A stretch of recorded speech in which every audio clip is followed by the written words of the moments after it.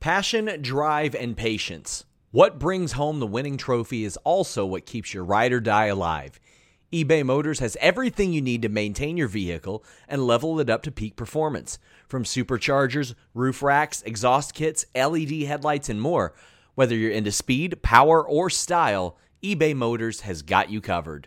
With over 122 million parts for your number one ride or die, you'll always find exactly what you're looking for. And with eBay Guaranteed Fit, your part is guaranteed to fit your ride every time or your money back. Because with eBay Motors, you're burning rubber, not cash. With all the parts you need at the prices you want, it's easy to turn your car into the MVP and bring home that win. Keep your ride or die alive at ebaymotors.com. That's ebaymotors.com. Eligible items only. Exclusions apply. Again, that's ebaymotors.com. The legends are true. Overwhelming power! The sauce of destiny. Yes!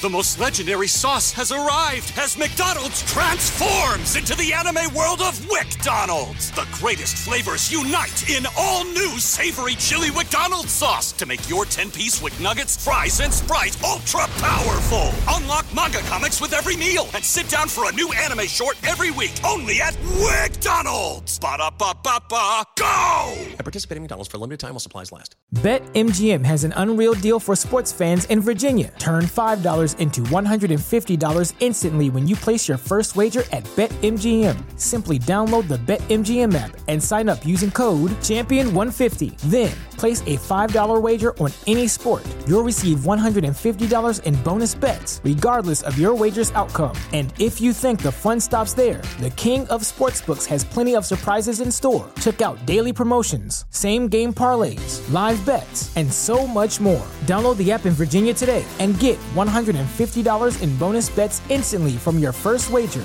Only at BetMGM.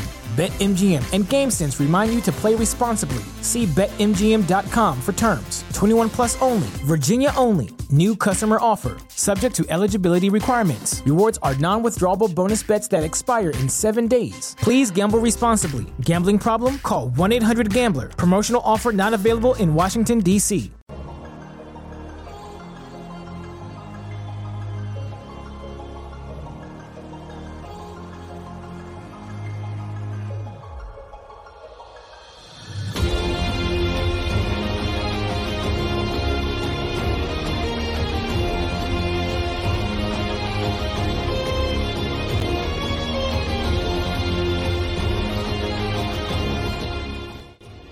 Introducing first, speaking out of Akron, Ohio, representing Team Popping the Boys, the headline god, Jeremy Lambert, and his co-host, speaking out of Atlanta, Georgia, representing more than one royal family, the king of indie viewing, Steven Jensen.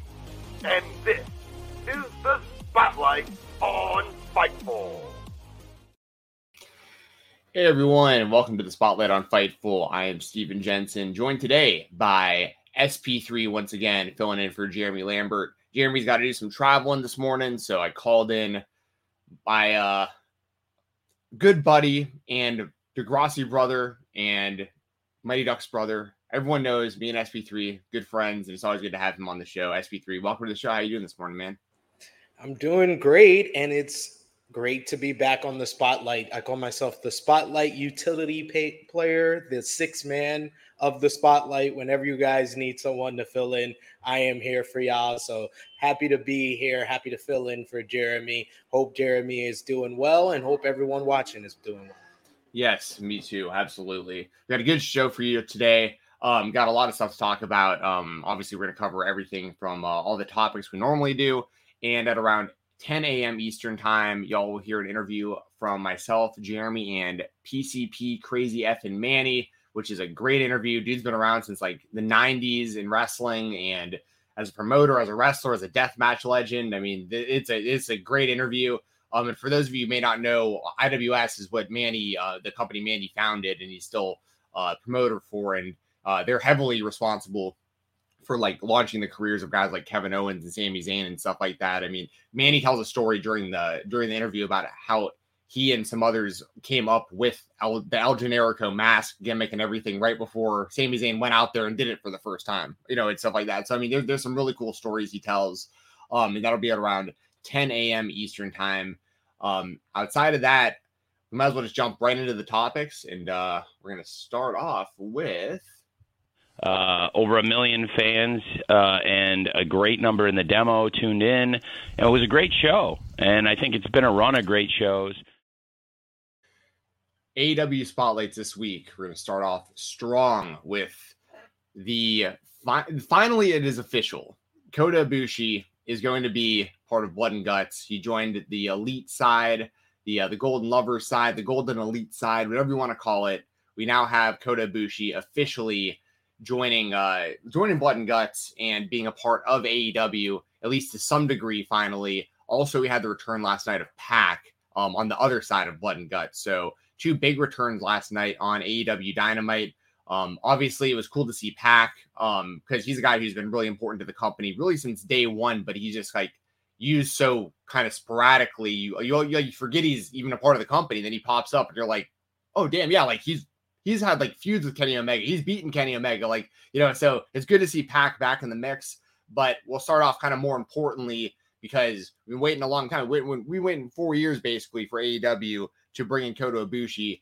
And there was a lot of speculation. It would have felt almost like false advertising at this point if it was anything but Ibushi last night for the elite side.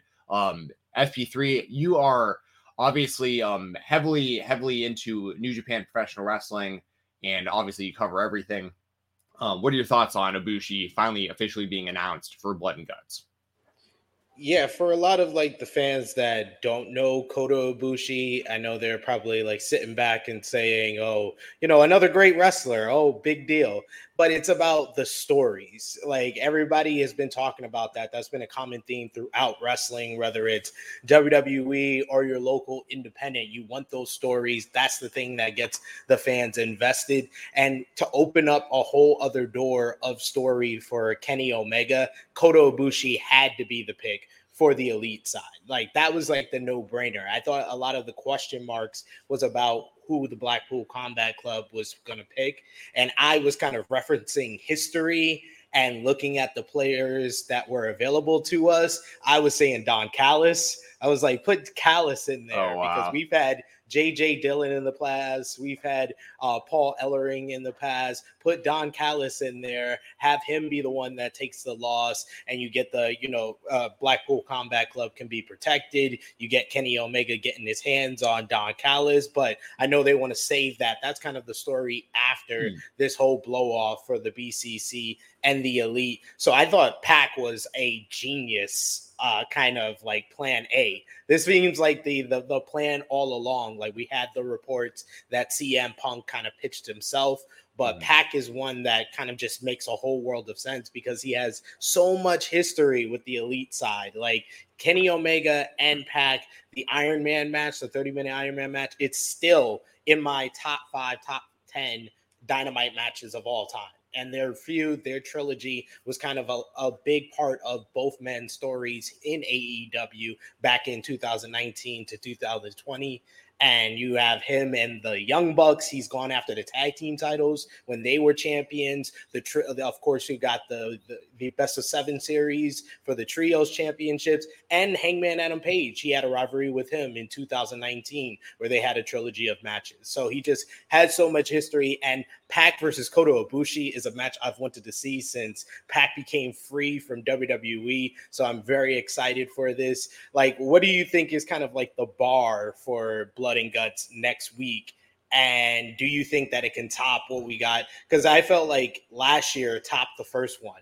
It feels like with the players at play, with the rivalry that we've had so far, we have what could top last year as well.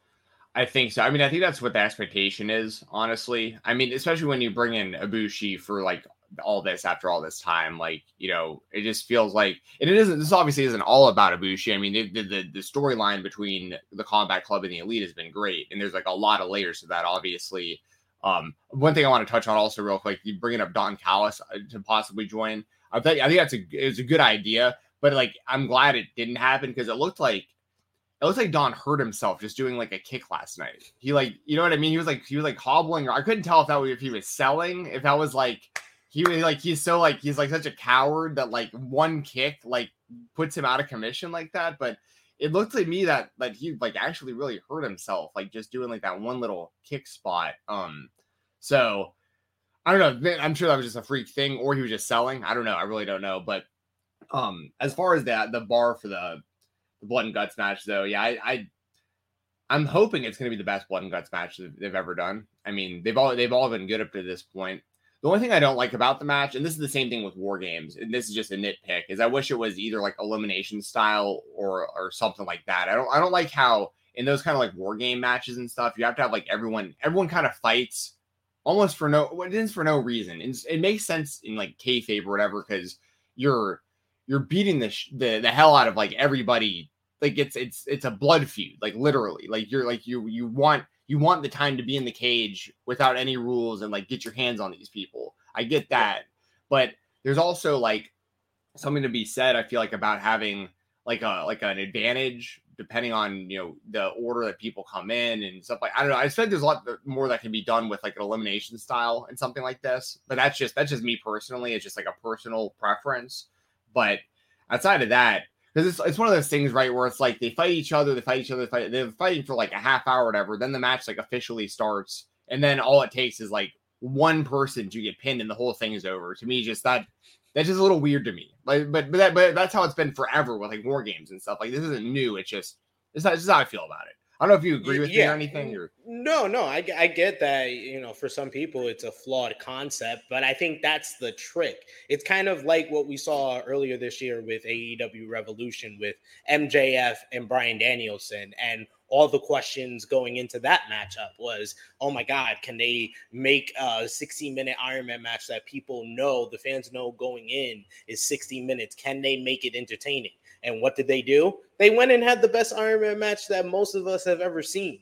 So I think that the key with the War Games matchup is making the stuff that happens before the 10th guy gets in there entertaining. That's the whole key to this. And I think that because of the rivalry that we've seen and the breakdown of, you know, the players at play, I think that it can be entertaining. You can get those special moments of, you know, Kenny and Hangman working together, and Kenny and Kota Ibushi having their moment where they're together in the ring, because I feel like Kota Ibushi has to be the last one in there to kind of be the cleanup man and go wild at the end. So you have that moment with the Golden Lovers kind of. I think that's when the elite side is going to win War Games, or Blood and Guts, excuse me. I still have to get used to the title.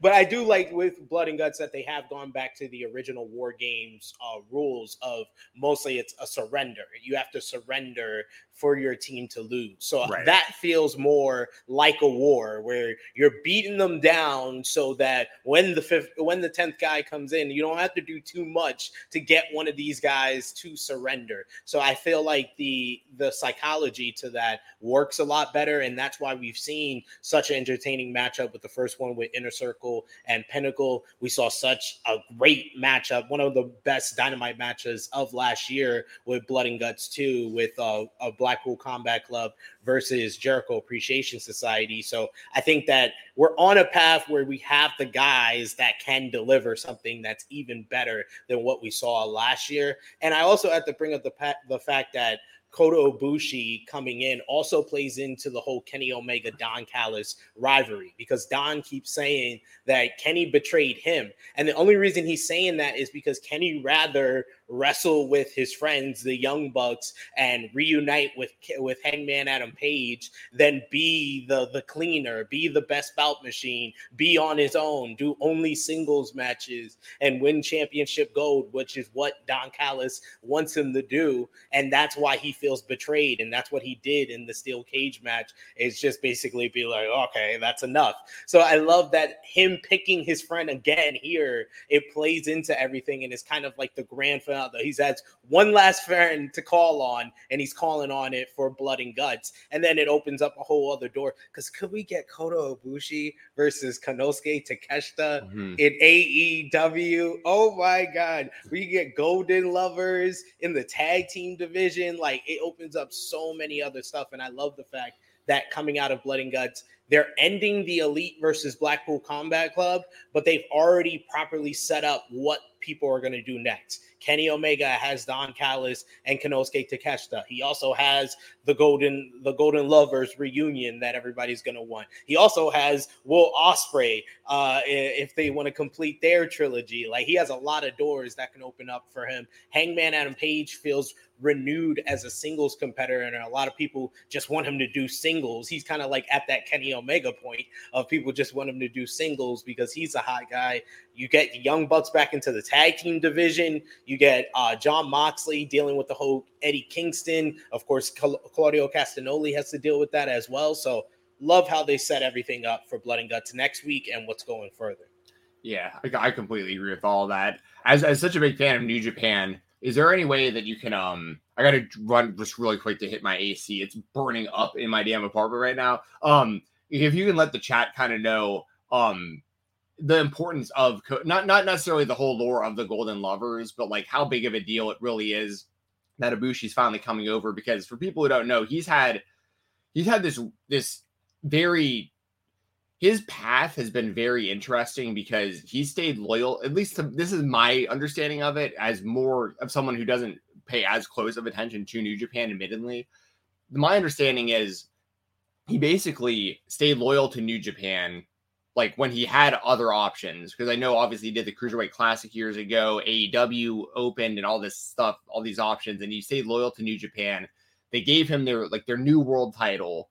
And then kind of ever since then, things got rocky for whatever reason. He hasn't really been a part of New Japan in a while. So he's kind of like stuck in almost this limbo, but he's also this kind of guy who seems like he doesn't like being really locked down so like it's this weird, it's this strange position where like I have no idea how much he'll be in AEW, but he's like become such a legend that like anything we get in AEW is incredible because of his link with the Elite and with Kenny Omega and everything.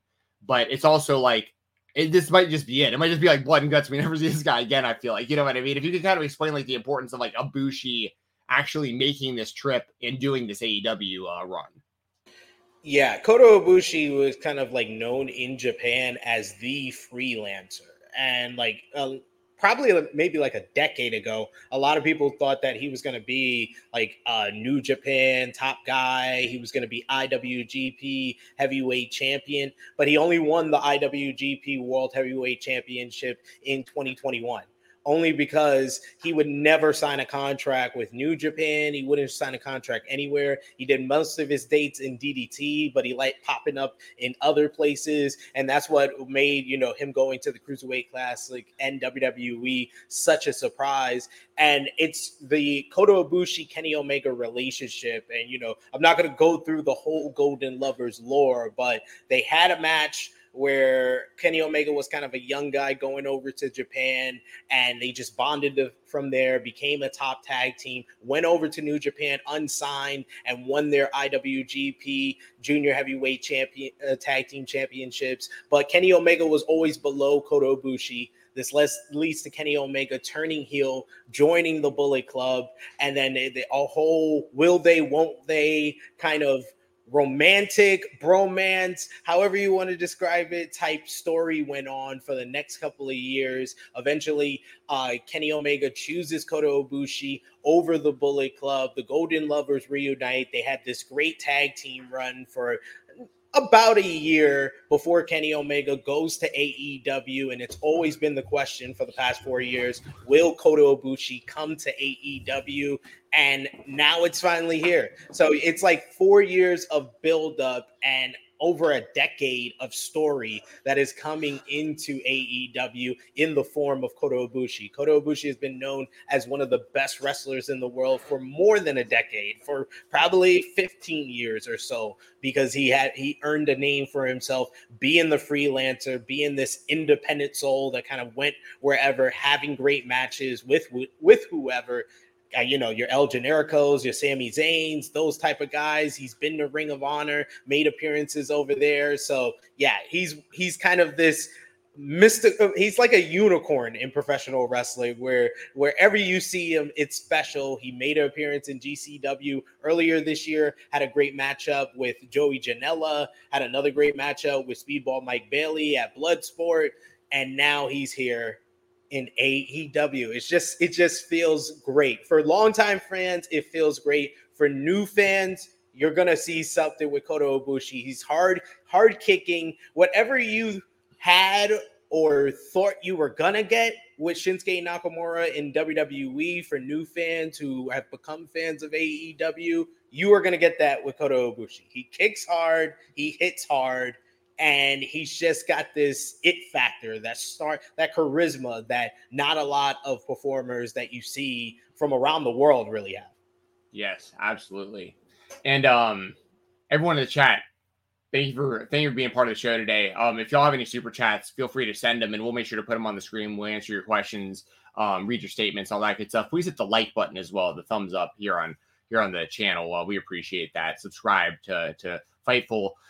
As well, if you're not subscribed, we're really close to 100,000 subscribers here on the channel. So I know that's a really big deal. And that's something that Sean's been like really, really looking forward to for a long time here for this YouTube channel. So the quicker we get to 100,000, that'd be really cool. So if you aren't subscribed for whatever reason, please hit the subscribe button. We appreciate it. It's totally free to do that.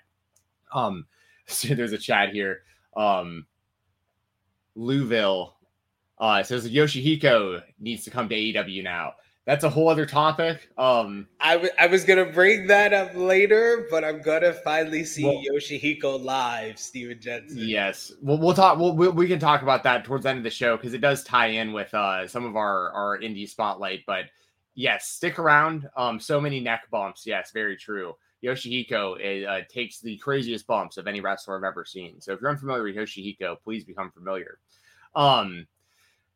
Other AEW topic today, other spotlight, is going to... Well, actually, before we do that, really quickly, just like official prediction for Blood and Guts, I'm going to go with the Golden Elite to get the win in that one. I feel like you got to after this, after all this. Yeah, you gotta go with the Golden Elite. I'm very interested to see what PAC does after this, but yeah, I think this is going to be the TV match of the year, or match of the year candidate is kind of my bar for this matchup. But yeah, I got the Golden Elite getting the win with probably Kenny Omega pinning Wheeler Yuta.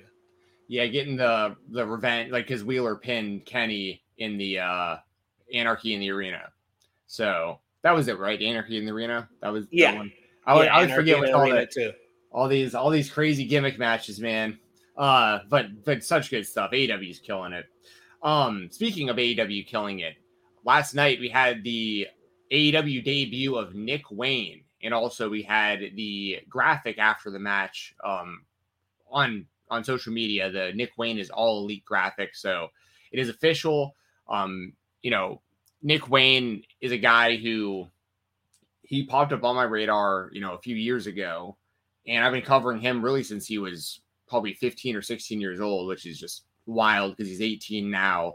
Very similar trajectory in a lot of ways to Billy Starks, like these just literal kids who became great wrestlers as teenagers, and started training as kids. And it's really cool to see because, I know AEW's done a good job up to this point explaining who Nick Wayne is and who his dad is and all this stuff. But and especially because of like the people who he's trained and having like Darby involved with Nick's, debut and all that stuff. And I think it's been smart how they've done this. I think Nick Wayne is a long-term investment for AEW. This isn't something where like I wasn't expecting him to come in and like beat Swerve and like just be this world beater right off the bat. I think he's going to be kind of slowly introduced to the audience, and he's going to get over really quickly because he's really great in the ring, and he's very relatable to a lot of people.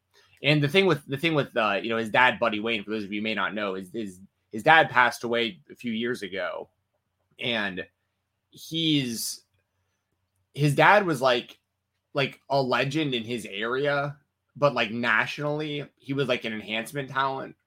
So like you may have seen Buddy Wayne like on like WWF television and stuff in like, enhancement matches and stuff like that. But he even more importantly, like he had a hand in training a lot of people that have become really good. And he also, he was Brian Alvarez's trainer as well. He has a lot of influence on a lot of influential people in wrestling, I guess I can say. And Buddy Wayne has this really, really positive reputation, and everybody's always said nothing but like the best things about his son, Nick. And it's one of those things where I can say it firsthand. Nick isn't getting this opportunity because of he's friends with Darby, or like because his dad was a wrestler, or like Nick Wayne earned this because he's a fantastic professional wrestler. And I think if AEW didn't sign him right away, because I know for a fact, and I won't go too inside, I won't pull the curtain back too much, but I know, like, for instance, Billy Starks had a handful of offers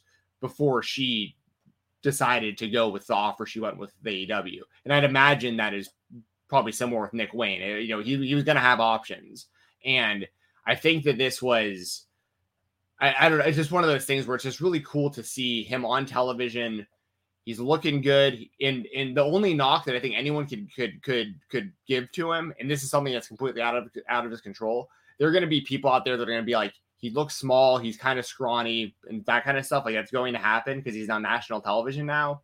And my answer to that is going to be like, he's 18. Like, you know what I mean? He's gonna fill out. So just watch him for how good he is in the ring, and I think that everyone's going to really enjoy long term, because we're talking, years from now, he could be the face of professional wrestling, honestly. I think, honestly, Billy Starks and Nick Wayne are going to be the biggest two wrestlers in the world within the next, probably the next 10 years. Like, they'll be like the biggest, probably two names like in wrestling, but they'll be well on their way within just a few years. Like, they'll shoot through the ranks so quickly. So, anyway, SP3, how did you feel about Nick Wayne's debut last night? He's finally all elite. He lost the match to Swerve, but I thought he had a really good showing.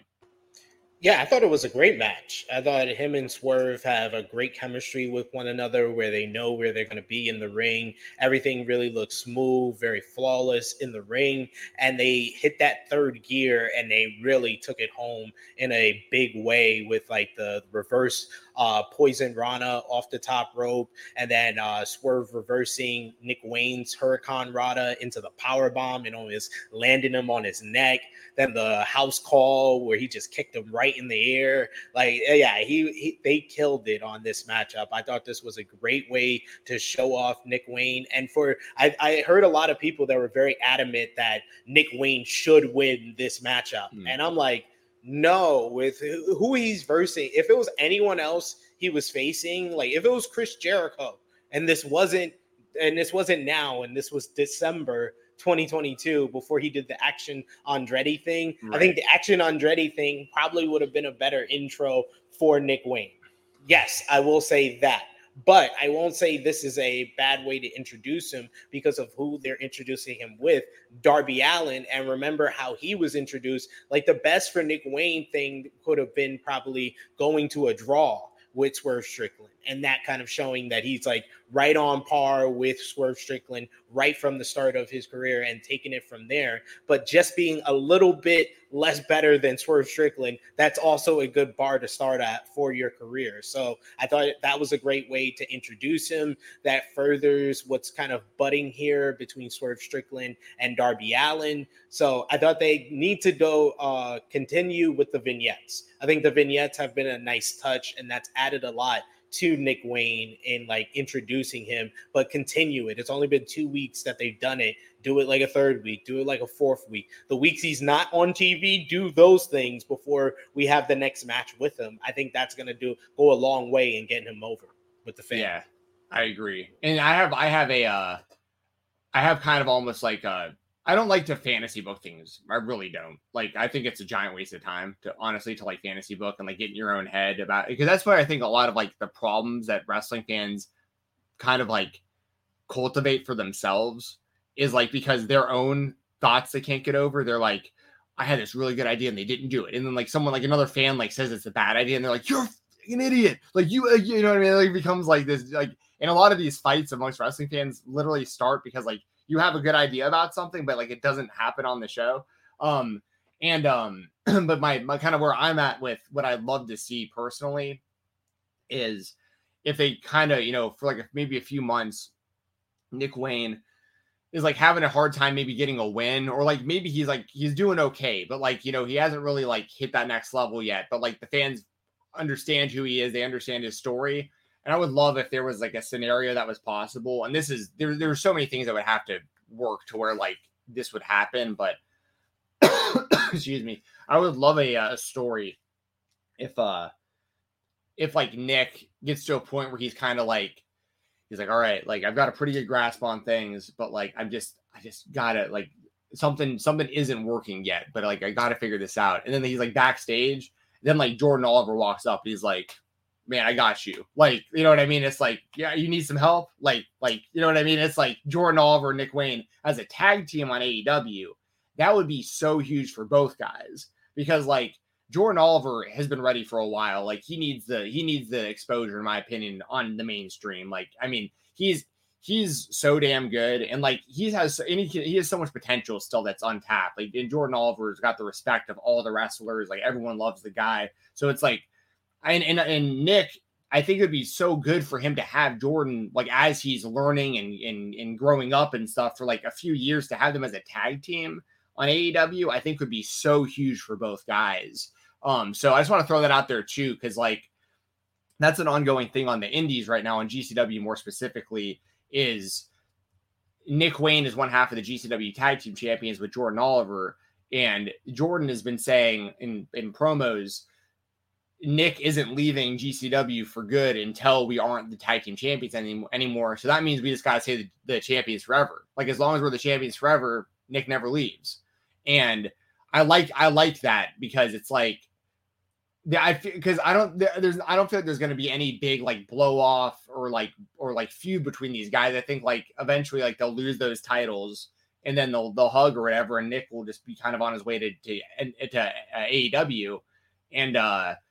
And the good thing with AEW obviously is they have the relationships where a lot of these guys still have options to like work independent dates and stuff like that. So I don't think we're gonna like totally lose Nick Wayne. I don't think like Billy Starks is still taking indie dates and stuff. Like but my point really is, I feel like Nick doing this on his own on AEW TV is really, really cool, but I think it would work even better and it'd work faster, I think, if he was in a tag team with Jordan Oliver, because then also like you can just have those guys like winning tag team matches without having Nick like beating guys one-on-one, if you don't want that to be the kind of the presentation of Nick just yet, if that makes sense. You know what I mean? Yeah, I think that you have a good story there, because, you know, like you said, Jordan Oliver has been ready for TV for a while, and people saw that when he was on MLW. You know, people like me over here on the Northeast, I've been seeing Jordan Oliver since he was like a skinny 18-year-old. Since he looked like Nick Wayne, just Nick Wayne, yeah. And then Jordan has put on a lot of size in the last few years. He's put on muscle, and then Nick will do that too. It's literally impossible until you hit a certain age. I mean, so.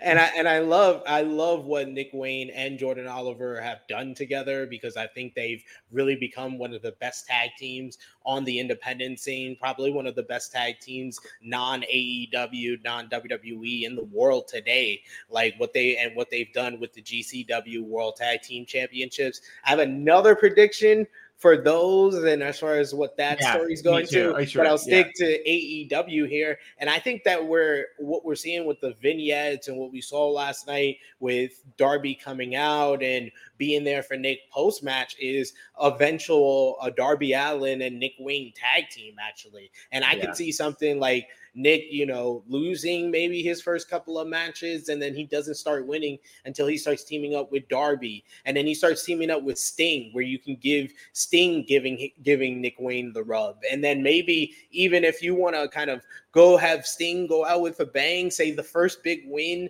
Nick Wayne gets is as a trio with Sting and Darby Allin, and they're the ones that dethrone the House of Black. So I know we're going too much into the fantasy booking, but there's a lot of different doors that they can go down with Nick Wayne, and the fact that they're introducing him with such an integral character and, you know, performer on the roster that we see every week in Darby Allin, there's a lot of different ways they can go with this.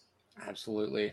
Chi-Town Spurs with a super chat. Thank you very much, Chi-Town. Says, Swerve desperately needed a win here too. He's been pinned a ton recently. I completely agree with that. I think everyone does. Yeah. So yeah, that's why I was fine with Swerve getting the win here, because he needed it. Like, I thought he was going to beat Orange Cassidy, and then he did it. And then all the tag team losses, and I think outside of Forbidden Doors 0 Hour, we haven't seen Mogul Embassy as a unit kind of win together, like as far as on AEW television. I know they're ROH 6-man tag team champions, and they're dominant over there. I actually watch it, but I don't think that, you know, on AEW television, they have been presented as the dominant force that they can be. But Swerve winning here and him interfering in the Darby Allin Orange Cassidy matchup, I didn't see that coming, actually. I didn't see that coming. I thought that Orange and Darby were going to be in the finals against MJF and Adam Cole, but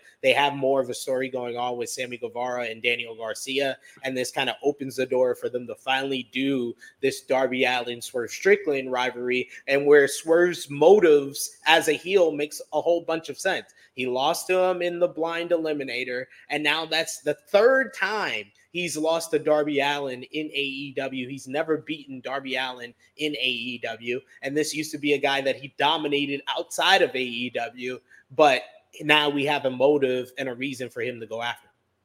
Yes. There was one other thing I was going to bring up about this before we moved on. Oh yeah, that it was, I hope also that Swerve continues to use that finisher. I know I've seen him do it before, but the one he used last night against Nick Wayne, the like Pentagon driver looking finisher. Yeah. Because dude, like, listen, I love Swerve. I was a fan. I actually interviewed the dude back when he was Killshot Lucha Underground, like forever ago. Like I'm a fan, right? Like I've liked the guy for a long time. The one thing, because I'll keep it real. Like I gotta keep it real when I have to. That double stomp, I wouldn't even want to sell for that if I was a wrestler. I'm serious, because dude, you have to sit there sitting up looking at him on the top rope forever, and then he comes down and completely misses you every time. Well, no, but am I crazy? Every time he comes down, his feet don't hit anything. He just lands around your body. Like I get that it's for the safety of like not actually landing in someone's chest, but like he doesn't hit anything.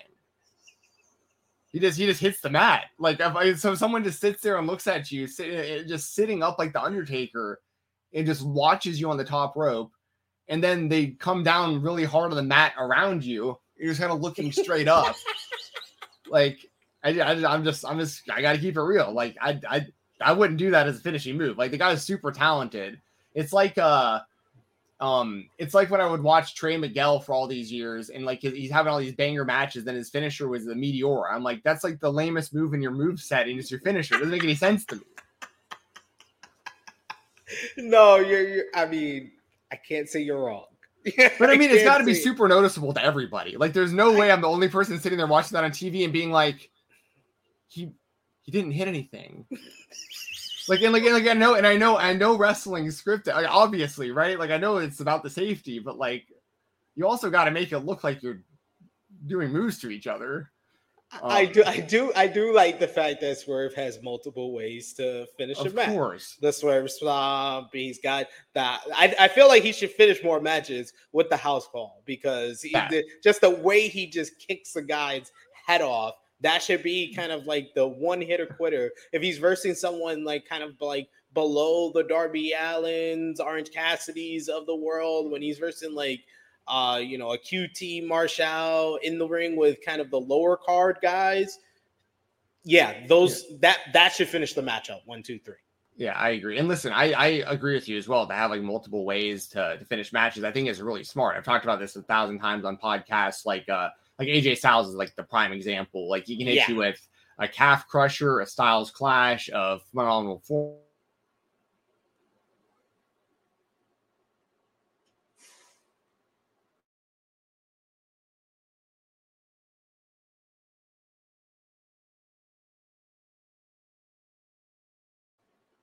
Oh, I was confused. I thought it was me, but apparently Steven Jensen's internet Wi-Fi is out, and now it's the SP3 show. It's True Hill Heat podcast. But I think that the JML driver is a great finisher, and it is kind of like his go-to to kind of completely demolish a guy, and the way he hit it on Nick Wayne sold the hell out of it. I don't know where Jensen is at right now. I'm going to try to fill in for time here.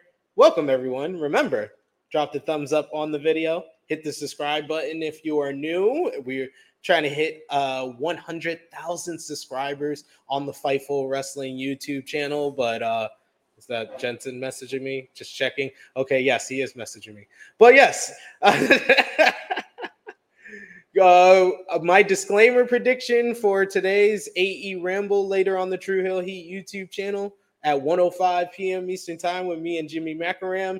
He will have 8 disclaimers, or I will lead him to 8 disclaimers, however you want to put it. But yes, Jensen says that he just needs a second. He's reconnecting the internet. I was very confused. Ladies and gentlemen, I even muted myself. I was like, all right, if my internet's going out, I'll go out like a man. Just take it. But Swerve heard Jensen talking crap. That's what you get, Jensen. Shouldn't been talking crap about Swerve. We here to protect Swerve. Swerve disconnected Steven Jensen. Said, I'll Swerve stop your internet. Take that. Did I hit that? Are you on screen now? That's what Swerve said. Thank you, Swerve. I didn't like how he said all those things either, Swerve. We do have a super chat donation here. Jensen will pop it up on screen, but I'll read it for you guys right now. Louis V, who says, hope this builds to Swerve taking Sting to the other side, would make him a legend. Okay, I can see that. I think that it seems like we are building to like not a Darby and Swerve one-on-one match. I think that we're building to Mogul Embassy versus Sting, Darby, and Nick Wayne. Maybe down the line that we can get something like that. I can see that. Like Swerve Strickland and Gates of Agony versus Sting, Darby. This show is sponsored by BetterHelp. If you had an extra hour in your day, what is the first thing that you would do? Read a book, take a nap, play some video games, do something for a friend, volunteer. A lot of us spend our lives wishing that we had more time. But the question is, time for what? And if it was unlimited, how would you go about using it? The best way to squeeze that special thing into your schedule is to know what's important for you and to make it a priority. And therapy can help you find what matters to you so you can do more of it. Therapy is so valuable. It's gotten me through some tough times, really helped me reflect on things that are important, specifically with BetterHelp. If you're thinking about starting therapy, give BetterHelp a try. It's entirely online, designed to be the convenient, flexible, and suited to your schedule. This is so beneficial when you've got that crammed schedule and you can't even imagine finding that extra hour. You can do it all from home. Fill out a brief questionnaire, get matched with a licensed therapist, and switch therapists at any time for no additional charge. Learn to make time for what makes you happy with BetterHelp. Visit BetterHelp.com/Fightful today to get 10% off your first month. That's BetterHelp, HELP.com/Fightful. It's so flexible and it can help you find that social sweet spot with BetterHelp. That's BetterHelp.com/Fightful. BetMGM has an unreal deal for sports fans in Virginia. Turn $5 into $150 instantly when you place your first wager at BetMGM. Simply download the BetMGM app and sign up using code Champion150. Then, Place a $5 wager on any sport. You'll receive $150 in bonus bets, regardless of your wager's outcome. And if you think the fun stops there, the king of sportsbooks has plenty of surprises in store. Check out daily promotions, same-game parlays, live bets, and so much more. Download the app in Virginia today and get $150 in bonus bets instantly from your first wager. Only at BetMGM. BetMGM and GameSense remind you to play responsibly. See BetMGM.com for terms. 21 plus only. Virginia only. New customer offer. Subject to eligibility requirements. Rewards are non-withdrawable bonus bets that expire in 7 days. Please gamble responsibly. Gambling problem? Call 1-800-GAMBLER. Promotional offer not available in Washington, D.C. And Nick Wayne, they can do Brian Cage and Swerve Strickland versus Sting and Darby. That maybe is the pay-per-view matchup that we're building to, as far as maybe an all-in, all-out type of thing. Maybe they do one with the multi-man matchup, a 4-on-4. Sting and Darby can get a fourth guy and versus Mogul Embassy, and then you could do Keith Lee. Keith Lee is still there. They still haven't done Keith Lee versus Swerve Strickland, ladies and gentlemen. Despite us seeming like we were teasing towards that last week with them being teamed up in the blind eliminator, and maybe that will finally lead to the singles match that we still haven't got. Nope. We see it seems like Swerve has already moved on to Sting and Darby. But yeah, I would love to see Swerve. Maybe Swerve can be the first person to pin Sting in AEW. I would love to see that. But yes, keep those comments coming. Keep those super chat coming. I don't know if I could pop anything on screen. No, I can't pop anything on screen. Steven Jensen will be back with us here on the Spotlight. But yes, Nick Wayne, very impressive in his debut. Overall, AEW Dynamite, I thought was a good show. I thought that they built to Blood and Guts very well. I thought the Kota Ibushi introduction, though, I would say that it wasn't what I really wanted, as far as explain. If they were going to do it in video package form, I would have loved something kind of like a bigger montage of his history with Kenny Omega and why Kenny Omega is doing this and why the Blackpool Combat Club basically stopped their attack. Kenny, he was like, any last? It was like an 80s freaking comedy, an 80s comedy in the way that Jon Moxley was like, any final words to the people before we break your neck? And Kenny Omega was like, ha ha, we have a fifth member. Look at the screen. And that distracted them.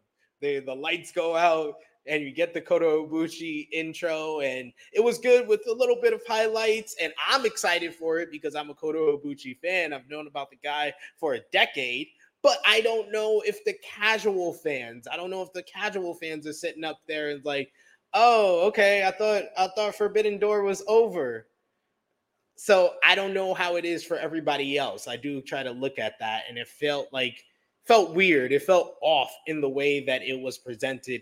And why did the elite just stay in the back and almost watch Kenny Omega get his neck broken? Did they know Kenny Omega had a video to distract him? Did they know the Blackpool Combat Club wouldn't break Kenny Omega's neck before the video played?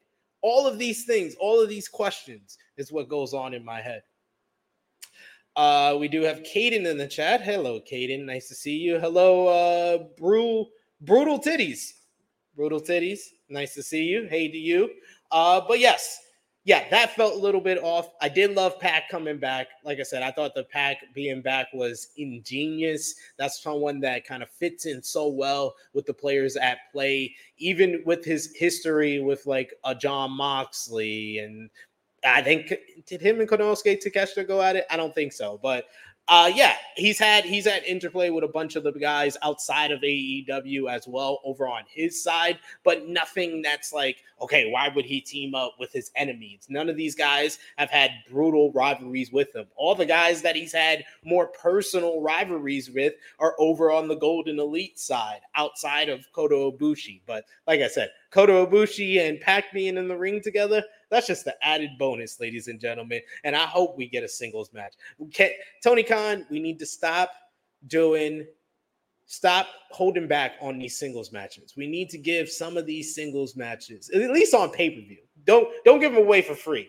You do that, but don't give them all away for free. Kota Ibushi versus PAC is something I would pay for, and I think a lot of people would pay for that. So hopefully they hold back on that one, and we can get that on pay-per-view. We do got Shackdown Spurs said it was all a part of Kenny Omega's anime plan. It did feel like an anime, yes.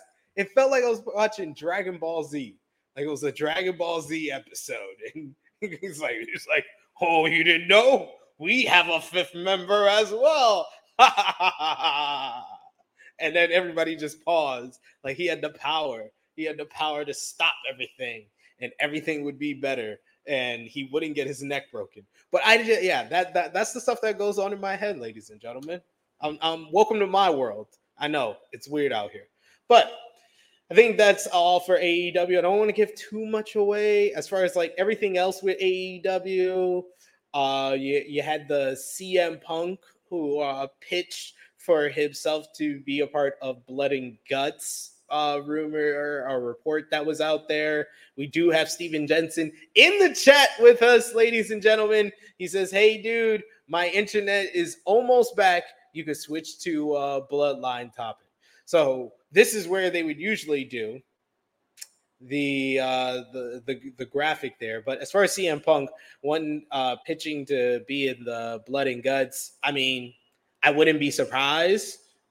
CM Punk want to get in there. And I also wasn't surprised to hear that the Blackpool Combat Club and the Elite was just like, nah, bro. Nah. Neither team was like, nah, you want him? You want him? Do you want him? Do you want him? Do you want him? But not very surprising. But this is where they would do the graphic for WWE, and you never finish the story here. We got to finish the story here.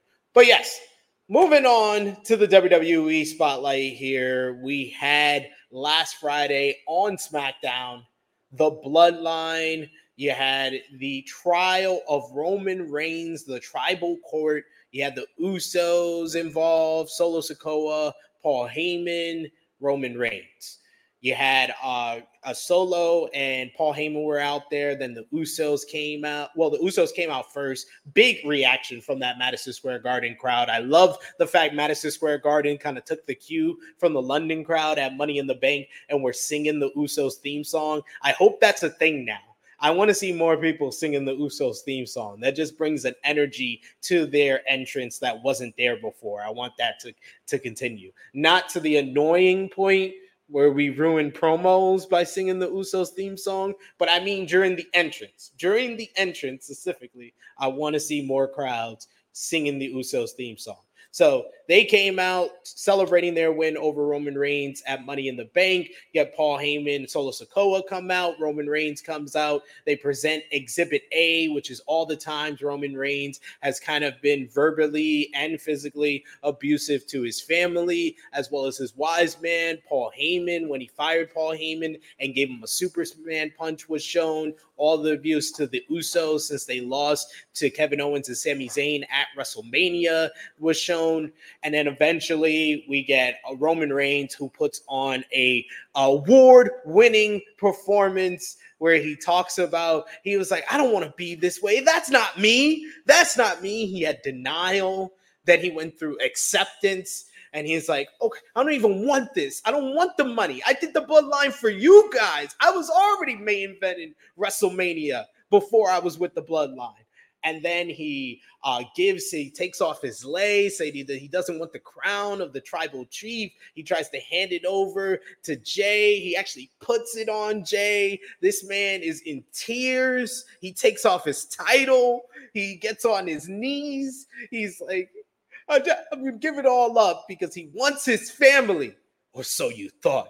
I didn't think so. I knew it was coming. Low blow to Jey Uso. We get a big beatdown, a big brawl. Highlights being Solo Sikoa picking up the leg, picking up the ceremonial necklace, and looking like he wants the crown of the tribal chief. And I love the crowds in London and New York City. They seem to are getting behind Solo Sikoa, and that's the goal of all of this. The goal of all of this is to elevate everyone involved. Roman Reigns feels like he's in the lore of a John John Cena, a Rock, a Stone Cold Steve Austin, a Hulk Hogan. But Jey Uso is now a viable option to be a main event babyface. Jimmy Uso is a lot more interesting as a character, and we know the difference between the twins. That's an accomplishment within itself from this storyline. But the Solo Sikoa elevation might go down as one of the greatest NXT call-ups of all time. And I love that it's a slow burn that we're seeing right now, with even the fans are getting behind him and wanting him to kind of beat up Roman Reigns or, disobey Roman Reigns or take the necklace and put it on. Roman's telling them to give it to him. Jey Uso breaks it up. They make Jey Uso watch them beat down Jimmy Uso. He eventually gets thrown over the announce table, and then Solo gives Jimmy Uso a splash through the table. That stretches him out. He goes to a hospital. Jey Uso comes back. He beats down Solo Sikoa and Roman Reigns. Roman Reigns runs off, hits him with steel chair shots. And that trial of Roman Reigns was just some unbelievable professional wrestling television. You had all the characters kind of really established. Even if you're someone that's just watching the show, you know every character, you kind of know their motives or where their mind is at or what choice they have to make in this situation. In just one segment, they were able to accomplish that. It was 35 minutes, so if you don't like the melodrama, you don't like the theater, you don't like the acting of Roman Reigns, you're going to be like, well, that was very long. That was very long. It was very long. It was 35 minutes of television. But if you're someone who cares about stories and characters, I think that this was an unbelievable segment that got unbelievable ratings. It was 3 million viewers that watch this trial of Roman Reigns. Like, we have to start seriously having this conversation. I started having this conversation over on the True Hill Heat channel back after the Royal Rumble, but I'm gonna have this conversation everywhere I'm at. We need to have the conversation. Is the Bloodline storyline the greatest storyline in WWE history? And we also need to have the conversation where it stands in wrestling history, because it might have no debate after this year that it's the most successful storyline in wrestling history because of the money, because of the box office for the premium live events, the TV ratings, merchandise on every single metric as far as success in professional wrestling. It's about the money you can draw, the eyes you can draw. It is the most successful. So we need to have the conversation. Is it the greatest? Is it the best in WWE wrestling history? Yes. Thank you for holding it down, SP3. Can you see and hear me okay right now? Yeah. Okay, cool. I may be jumping on and off just a little bit. I'm actually going off my personal hotspot right now. Something happened where like my power went out like real quick, just like a flash went out, and my internet router is just taking forever to connect to Wi-Fi right now. So I'm sorry that happened, y'all. Yeah, thank you for talking about the Bloodline. You got it totally covered. I was watching, and by the way, great job on the WWE bumper before you started to finish the story thing. That was fantastic. So I'm going to jump in on the next WWE Spotlight. And by the way, I'm going to say this too, just to follow up with what you're saying about the Bloodline. I think it's the best WWE storyline in a really long time, maybe the best ever. I don't know if like this tops like it really there as far as like the level of success that it got. I think that there's really only one serious argument against it, and that's Austin and McMahon. Austin and McMahon, It will probably go down as drawing more money than Austin and McMahon, but you have to understand inflation and what Austin and McMahon, as far as importance and impact, meant. I think that's the only serious one. I think everybody else, we would be going off of like your preference for nostalgia and old school. Say if you're older and you say Macho Man and Hulk Hogan, which was great, drew a big number for WrestleMania. But as far as metrics, like Austin McMahon and Bloodline blows them out the water. And as far as like the quality and the performance, I think the Bloodline would blow that out the water. And I think Austin and McMahon did as well. So yeah, I think the only serious one is Austin and McMahon to me. I'm sorry to interrupt. No, I think that's a fair point. And I think like in wrestling history, for me, like really the only one that I think maybe like the NWO storyline, but that got like kind of ruined at a certain point too. Like the thing with the Bloodline story is we might still only be like halfway through this thing, because there's still going to be like, there's probably a Roman Reigns babyface run as a part of this eventually. The all of them reuniting. There's still a lot that they can do with this for the next few years if they wanted to. So they're basically on the elite trajectory where we went through all of this. We just went through, they told this story in 4 years in AEW of them being together, breaking up, feuding with each other, then coming back together. They both have been on, well, except for Hangman, been both on the babyface heel side as well. So yeah, the Bloodline is on that trajectory. Yes. Now, thank you everyone who's joining the show right now. Normally we start at 9:30 Eastern time, so we're an hour early today. Thanks for everyone who joined early. We got about another half hour for y'all live, and then an interview coming up with PCP Crazy F and Manny, aired around 10 a.m. Eastern time. And it was funny because I was just, before my internet and everything went out, I was talking about how guys like AJ Styles with all their different moves and all that stuff. And we were talking about Swerve. And I saw some people in the chat like, oh, Swerve got Jensen. Jensen talk trash. And it's like, yep. I did a whole promo. You got to go back and watch I it. I was like, for Swerve. Swerve was like, he hit the Swerve stop on your internet. Yeah, he did. Now, had that happened right after what I'm about to say, I'd understand it even more. So my WWE spotlight, my WWE spotlight this week. It's just tough to do because I didn't get the bumper. I'm not going to hit it now. You did too good of a job. All right. So big sexy Kevin Nash has been out there and he's been saying stuff about LA Knight, and he's been saying a lot of stuff that sounds really familiar to me, because it's all the same exact stuff that I've been saying, and people are getting really upset with me, and people are getting really upset with Kevin Nash. And I just want to come on here and say really quickly that I stand with big sexy Kevin Nash, that I agree with everything this man is saying, and that I'm so happy that there's someone out there like he's almost like kind of taking strays from me at this point, because it's like he's obviously way bigger than I am, like not like literally and figuratively. The wrestling space is like attacking Kevin Nash over his thoughts. Way less people attack me over it, but like nonetheless, it's the same comments that I'm seeing. It's the same exact comments, and but basically, for those of you who don't know, Kevin Nash has been essentially talking about the same things I've been saying about LA Knight. Listen, I get I'll say what he's been saying. He's basically been saying that he's a Rock ripoff. He's an Austin ripoff. He doesn't get the hype and why he's so over and why the fans have gotten so behind him and everything. And that's like kind of a Cliff Notes version of it. Now, and Kevin Nash multiple times now has gone back and said these things. Now, he also addressed his enemies, which I really respected. He addressed like the fans that have been coming at him too. And he said probably my favorite quote in wrestling history. He said basically, all you fans that think you matter, you don't. And I popped so hard for that.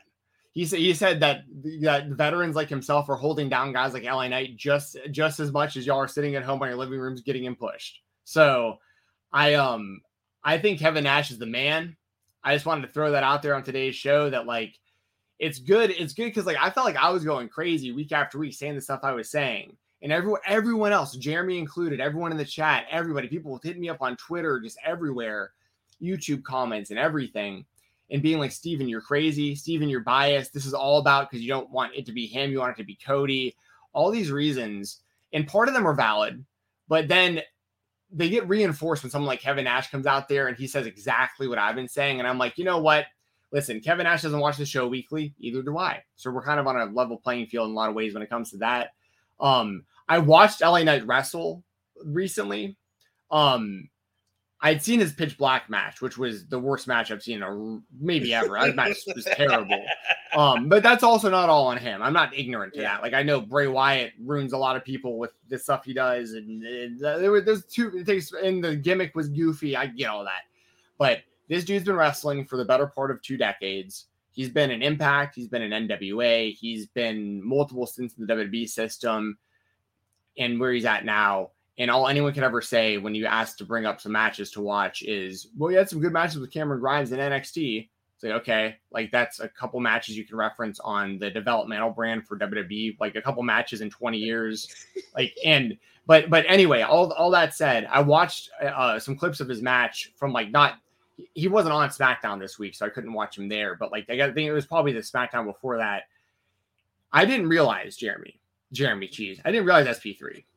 You can call me Jeremy. I'm used to saying that. Like that's used to saying that line. Listen, SP3. I didn't realize this was the case. During that match, he did something where he put his opponent down, and his feet are at the shoulders of his opponent. So his opponent's looking straight up at his crotch, right? And he's standing above him. And instead of going, he goes, "Hey, nice," and then does a people's elbow, and then his finisher, it looks exactly like a stunner, except for the way he actually puts him down to the mat. He does the kick to the gut, and then turns around. I'm like, this dude, there is taking inspiration, and then there's and none of it's entertaining to me. That's the problem. I don't like his promos. People, dude, there were people saying that he was cooking Logan Paul on the microphone leading up to Money in the Bank. His promos were literally, Logan Paul, you have a lot of followers on social media. You're way more famous than all of us here. But today, you're in LA Knight's ring.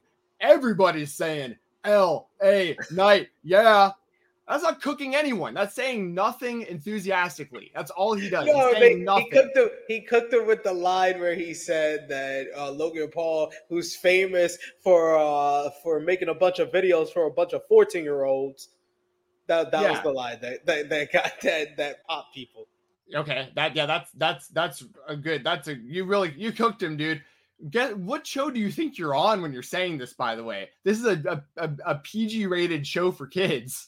WWE, you're gonna roast Logan Paul for having a kid audience when you have a kid audience, and then, by the way, way less of an audience, way less than Logan Paul. That's for sure. This is so goofy to me. I like Logan Paul because I can like promo guys. I like some guys because they do great promos, they're great characters, and I like some guys because they're great wrestlers. Would I call Eli Drake, LA Knight a great wrestler? No. He's a solid wrestler. He's a solid but he has the promo of a main eventer, in my opinion. I think that his delivery is very strong. He has some good one-liners, some really good wit. He has that charisma, that kind of star power that you're looking for. So I understand why the fans have got behind him. But as far as in history of the times that we can compare this to when fans got behind someone, this is much more Zack Ryder than Bryan Danielson. Thank you. Yes, that's very accurate. People are comparing this guy to Stone Cold and The Rock, but it's only because he has similarities in certain ways to them. But y'all, listen, I get the perspective is just going to be different in a lot of people. Listen, I'm 35 years old. I was a kid growing up and seeing and hearing the pops that Austin and The Rock were getting in the 90s. It was a completely different thing. Listen, LA Knight is over in comparison to this kind of status quo of superstars you see on WWE. And that's part of what I think is doing him so well, is that outside of a few people on WWE television, everything is very more or less, it's very basic. It's a lot of low hanging fruit, things that are very easy to understand. It's a kid's show, which is it's totally fine. I'm not bashing it by saying these things, but it's if anyone does anything a little out of the ordinary, they're like, oh my God, this is the next guy. This guy's incredible. But one thing I can't deny is he gets a pop. He does when his music hits. The people get loud. In that Money in the Bank match, I'll give him his credit. I watched that match with my brother. My brother had never seen LA Knight before. And my brother was like, yo, who's this guy? They love this dude. Because he's climbing the ladder and they're want him to win, and it's So there are I as much as I don't understand it, I see that it's happening. Yeah. I just think there's not enough substance there to where like eventually people are gonna like start seeing what I'm seeing, what Kevin Nash is seeing, and I don't know. But here's the thing. He's more of like a old is new again type of performer. He's well, here's the thing. He's brand new to the kid audience because they didn't grow up with Austin and The Rock. But he's like a nostalgia act almost to the older audience, but it's working. Like, see, that's the difference. Is like I see it and I'm like, this seems lame to me. I think most people that are in my position see it and they're like, I miss having guys like this around, and it's like, I understand that, but I also hear Kevin Nash talk about it. I'm like, that's what I've been saying. Like this is, and you can't sit here and tell me Kevin Nash doesn't know what he's talking about. Listen, he might to some degree, like he's probably disconnected from the product in a lot of ways. He came from a different era. He was never a great in-ring wrestler either, but you can't tell me that Kevin Nash wasn't incredibly over and incredibly important and incredibly influential and has incredible. Listen, I don't think he's sitting there calling Triple H and being like, this LA Knight guy, like, are you all serious going to push it? Like, I don't think there's anything like that happening at all. But I also think like what Kevin Nash says, like, does hold weight in the wrestling community still, obviously, because people got so upset with what he was saying. So, anyway, it just is what it is. Like, I don't know. I guess really honestly, at the end of the day, to be full transparency, if he were to go out there and win like the US title or something like that, that's totally fine to me. Like push him to a degree, in my opinion, but you can't listen to he can't beat Roman. That's got to be Cody. I'm sorry. Like it can't be anyone but Cody at this point, unless it's Jay. Unless they're going to pull the trigger on Jey Uso. Jey Uso is the only other person in the world that it makes sense to beat Roman Reigns at this point. Yeah. So if it's going to be Jay, I understand that. I don't like it because it boxes Cody out. But like, but all these people seem to be like, push LA Knight instead of Cody. That's some of the discourse that I see. And that's the kind of stuff that really starts to bother me. I think that's the main reason. Like, I'm a bit, like I said, I've been watching Eli Drake since he was in TNA. And I thought dummy, yeah. Like me and my friends used to love Eli Drake like 10 years ago when he first was starting off and getting over in TNA. We saw him in NWA where he just felt like him, the Eddie Kingston, the Ricky Starks, Thunder Roses of the world, just felt light years ahead. Nick Aldis felt light years ahead of everybody else on that show and made that show NWA Power must watch in the first couple of weeks because of they had those guys. So yeah, like I've seen him throughout his entire maturation process before he came to WWE, and I've loved the fact that he's gotten over with the fans. But I did not actually want him to win Money in the Bank because my biggest question was, and then what? Yes, WWE has given us great things in the past because the fans kind of willed it to happening. Bryan Danielson got his moment at WrestleMania 30. And then what? I mean, it was out of their hands. It was out of Bryan Danielson's hands, but he got an injury. They had to, crown a vacant champion after that. And eventually it got to Brock Lesnar like it was supposed to, but it didn't work out the way that we thought it would afterwards. He gave us Kofi Kingston defeating Bryan Danielson at WrestleMania 35. And then what? Now that was 100% on creative. They treated him like a mid-carder for most of his reign. He never headlined or closed out any premium live events during his reign, and then he lost in 8 seconds to Brock Lesnar on the Fox premiere of SmackDown. And then what scared me too much, and I want too much success for LA Knight that I was like, nah, he can't win Money in the Bank. I need someone that they can actually have ideas for. So I was like either Logan Paul, but I was like more likely Damian Priest because they have this whole story with Judgment Day. It just makes sense for him to win. So yeah, LA Knight going for the US Championship makes a lot of sense.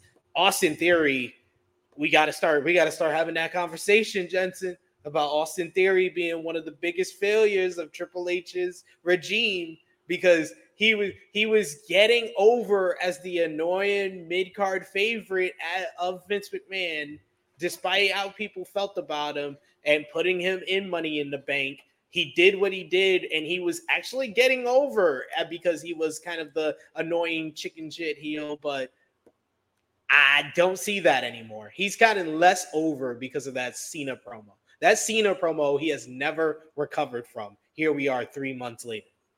That's all fair. So, Triple H, got some decisions to make. Are you going to continue to push LA Knight? Are you going to continue to push guys like Austin Theory? I think Frantic World makes a good point. He says if The Rock made the same comments about Eli Drake that Kevin Nash does, people would take it they'd take it differently. They'd agree with him. I agree. But here's the thing. I think that those guys are kind of putting him over. Like The Rock and Austin seem to be like in Cena. They've been like tweeting and Instagramming about him and stuff. And like, listen, it is what it is. I just want to throw that out there on the show today that like, thank you, Kevin Nash. If you ever see this, I appreciate you. Thank you for like making me feel like I'm not completely insane. You're a member of the Wolf Pack. Well, that's why I wore this today. So, for life. All right. So, let's move on to, we got about 15 minutes. We got to go kind of fast through the rest of these topics here. We got to run that interview at 10 with PCB Crazy F and Manny.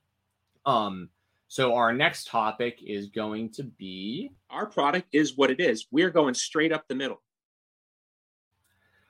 Alex Kane is your new MLW World Heavyweight Champion. He defeated Alex Hammerstone at MLW Never Say Never. And Hammerstone had been the champion, I want to say, for like 650 plus days. Like, he'd been the champion for a long time. MLW does a really great job of that, by the way.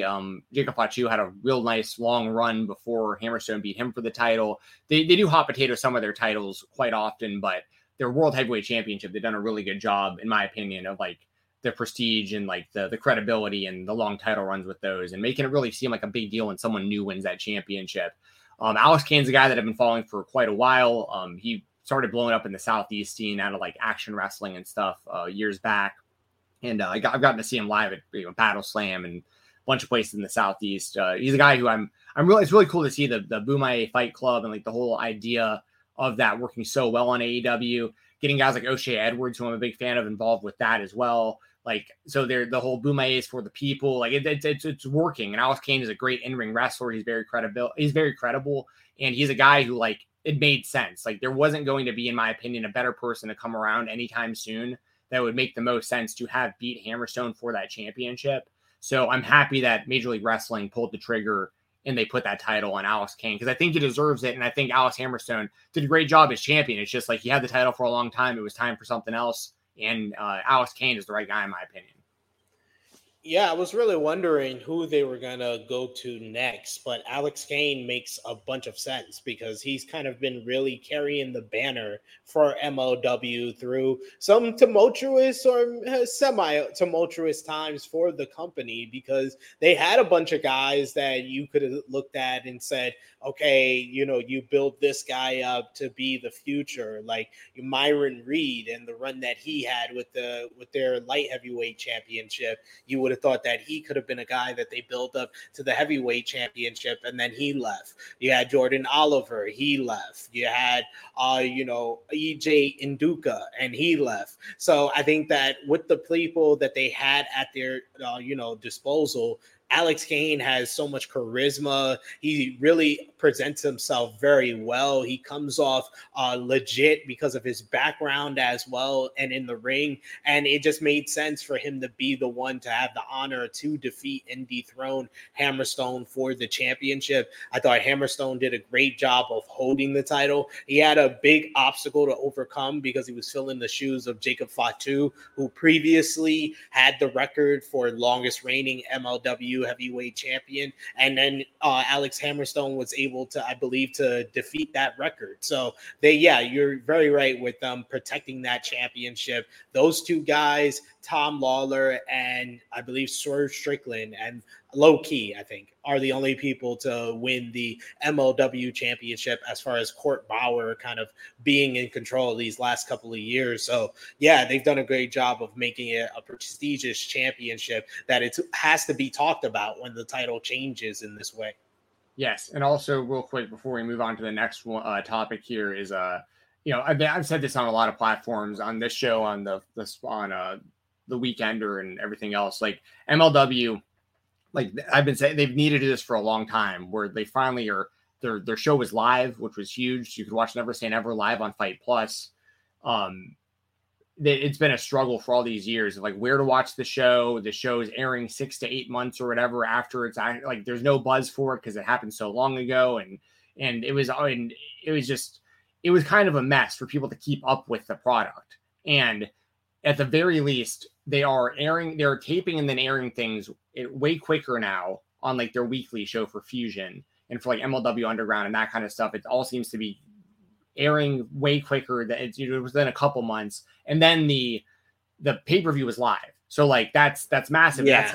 And also this needs to be pointed out that same time on the same night, you had MLW Underground, AEW Collision, GCW ran a show, and UFC had their prelims for their pay-per-view, which included Robbie Lawler's retirement fight at the same time, like all this was happening. So like in MLW, people were still tweeting about MLW, like people were paying attention to the show. So and next time MLW has a pay-per-view, they won't have that level of competition. They'll probably be the only wrestling or combat sport thing that night, maybe one or two other things, not like it was this past weekend. So like, so yeah, I want to throw that out there too. Our next spotlight for the other topic, this has to be kind of quick because we're supposed to run through this. Impact's anniversary is this weekend. It's a Saturday. I'll be on the post show live with Joel Pearl right here on this channel. So please check that out and join us. Cresta normally joins us for those as well, but she'll be on the Collision post show at the same time. So please check out myself and Joel for the Impact the Impact post show right after Impact Slammiversary this Saturday night. YouTube.com/Fightful. Just give me your winners for these matches. So we got Joe Hendry, Kenny King, digital media title.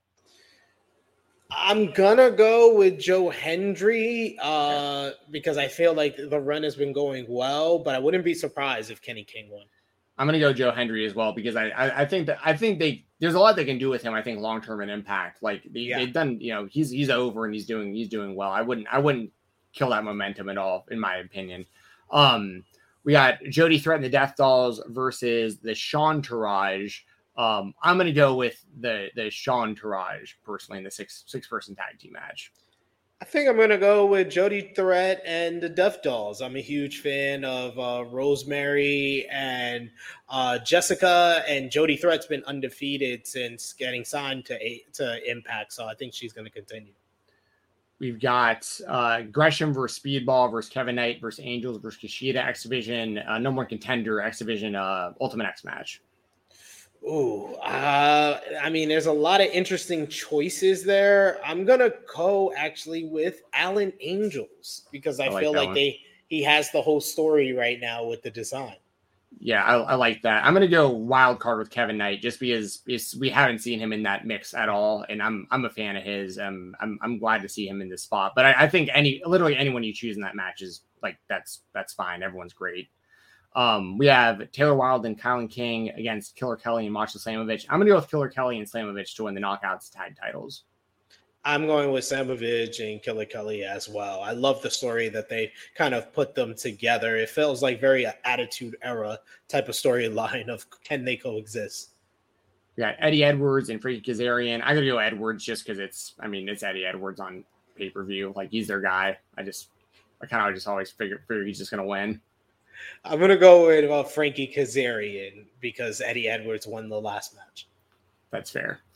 We have ABC, Chris Bay and Ace Austin defending the Impact Tag titles against Brian Myers and Moose, Rich Swann and Sami Callihan, and Subculture, the team of Flash Morgan Webster and Mark Andrews. Who do you think wins that one?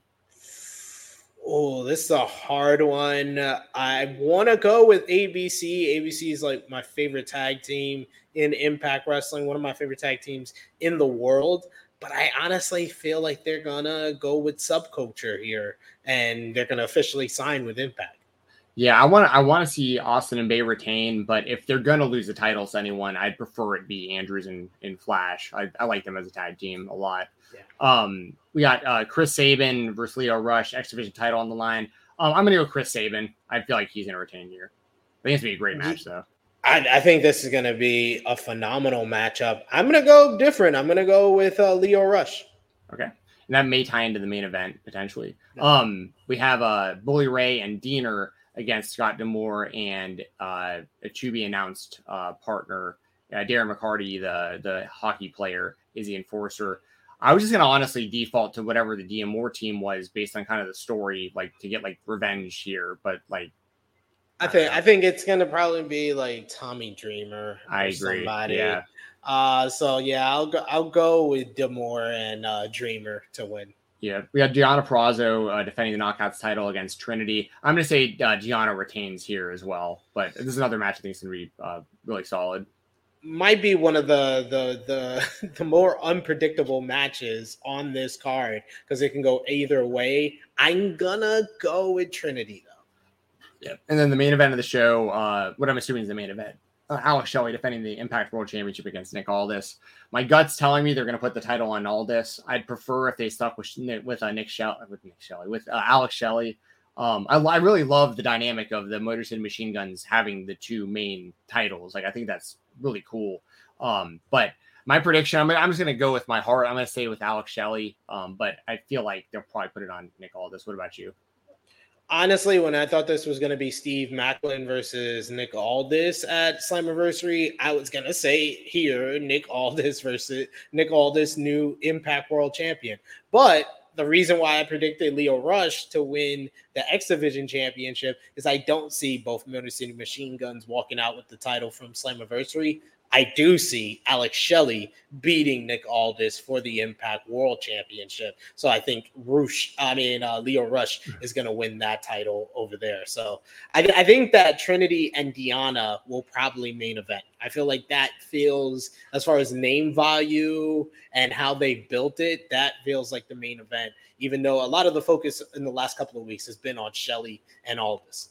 Yes. Also, just really quickly, I will mention, because I know you brought this up in our chat, Vikingo and Kenny Omega are going to be wrestling at AAA this upcoming weekend as well. So check that out if you want to see an absolute banger over on AAA.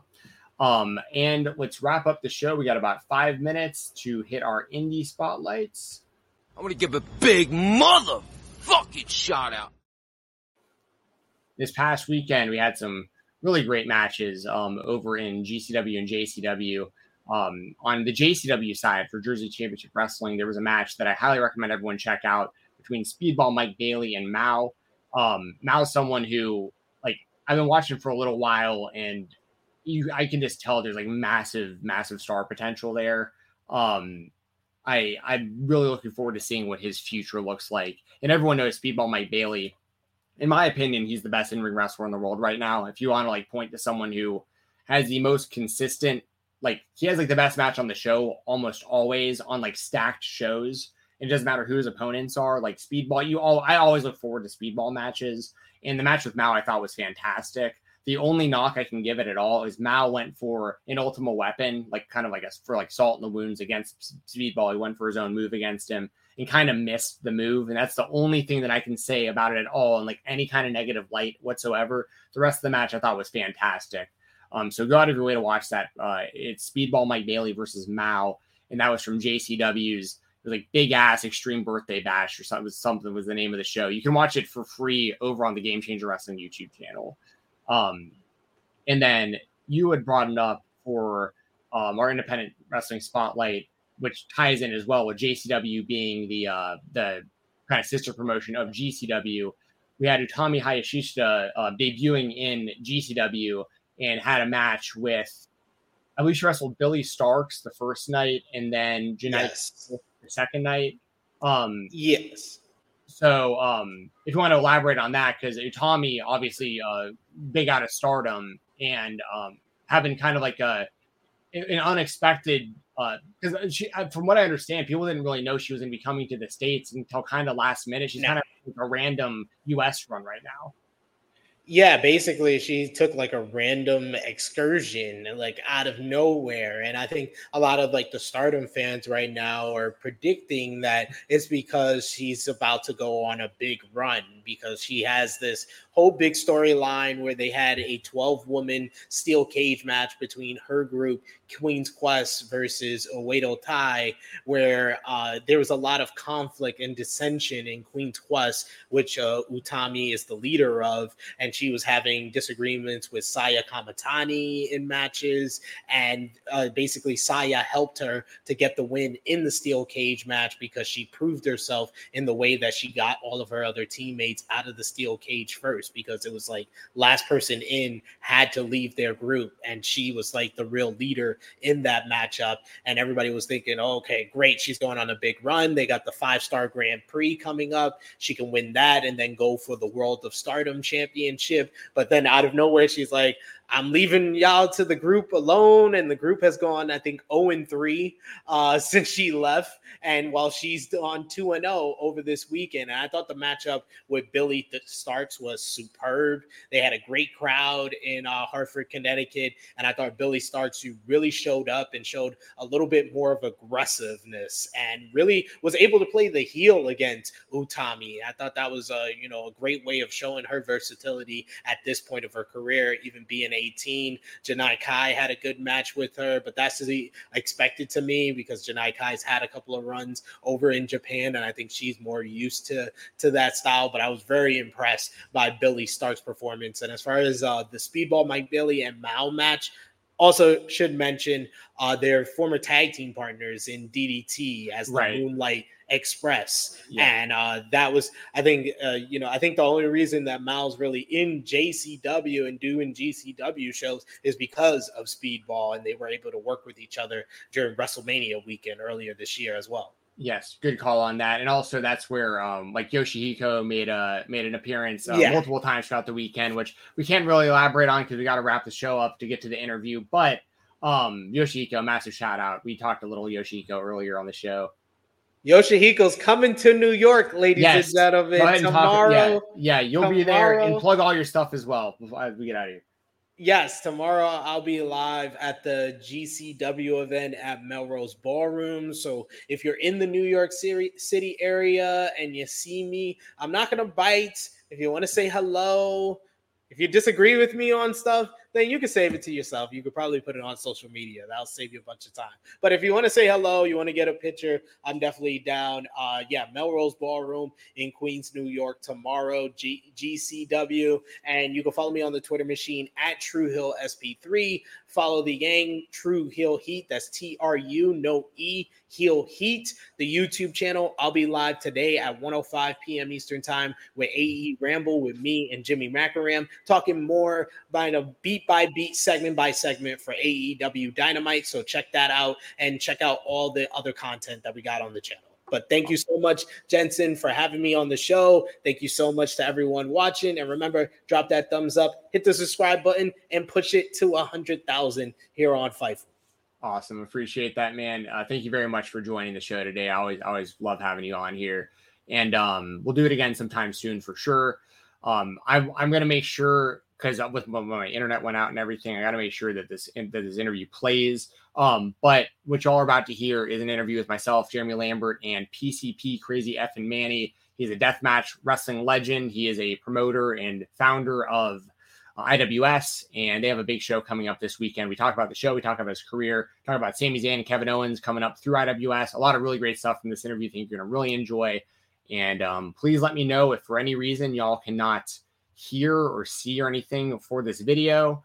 That said, I'm going to play it right now. I'll be back right at the end of this to sign off after the interview, and I hope you enjoy this interview here with Crazy Effin' Manny. Creator Spotlight here on Fightful, and part of the Spotlight with Jeremy as always, and our guest today is a founder and promoter for IWS. He is a legend of deathmatch wrestling, a living legend. They have a big show coming up this week, IWS Scarred for Life 2023, coming up on the 15th. Our guest today is PCP Crazy Effin' Manny. Welcome to the show, Manny. How you doing? What's up, guys? It's a pleasure to be here, man. Yeah. Thank you for joining us. Yeah, no problem. Yeah, we're really looking forward to this. And I mean, there's so much I wanted to ask you about. I'm not even sure where to start because I mean, you've been around for so long as a wrestler and as a promoter. You've seen so much talent, come and go over the years, and y'all are still going super strong with IWS. I love the co-promotion with GCW earlier this year as well. I mean, just great stuff that y'all been doing. First off, I mean, I'll just start kind of basic. Like, I mean, when did you actually because you started wrestling in the 90s, right? So I mean, like, that's right. So I mean, what kind of wrestling were you a fan of, I guess, growing up? Who are some of your favorite wrestlers? If you can go back that far and kind of give us some insight before you even got into wrestling. Sure. Like when I was like 6 or maybe like 8 years old, I was I used to go to it's pretty funny. I used to go. My family's Greek, right? And on Saturdays, my parents used to send me to Greek school, which was like a class that would be given in the Greek community at an elementary school and everything. And my uncle was the caretaker at this school. So during lunch break, I would go to my aunt and uncle's. Right at that time, caretakers, because schools used to be so big, they used to have a house next door where the caretaker of the school would live because there was so much work to be done and somebody had to watch the place 24 hours a day.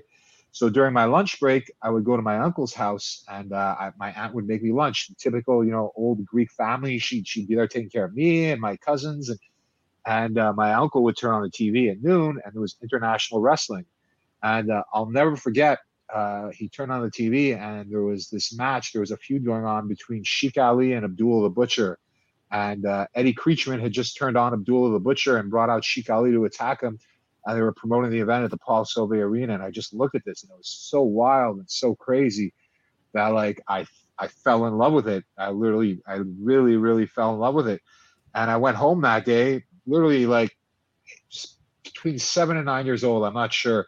And I went home that day and I was telling my dad about it and how crazy it was. And he took me to this little mall across the street from where we lived. And they had a video store because back then you had to go rent videos, VHS. Sure. And we're just old enough, by the way. We're like me and Jeremy had Blockbusters growing up, but like if you had someone just a couple years younger, they won't get it. So I had Blockbuster in my 30s. I was like, it was we went into this video store and they had a small section from Coliseum Video and they had this VHS tape that had just come out and it was WrestleMania 1. And he rented it for me. We went home, we watched it together, and I fell in love with it, and I've been a fan ever since. And as I got older, I'll never forget, I was watching a pay-per-view when I was about 20, 21 years old with a bunch of friends, and it was a WWE pay-per-view. It was right at the beginning of the Attitude Era, right when WWE was going at it with WCW and the NWO existed and this and that, and I'd really fallen back into love with wrestling.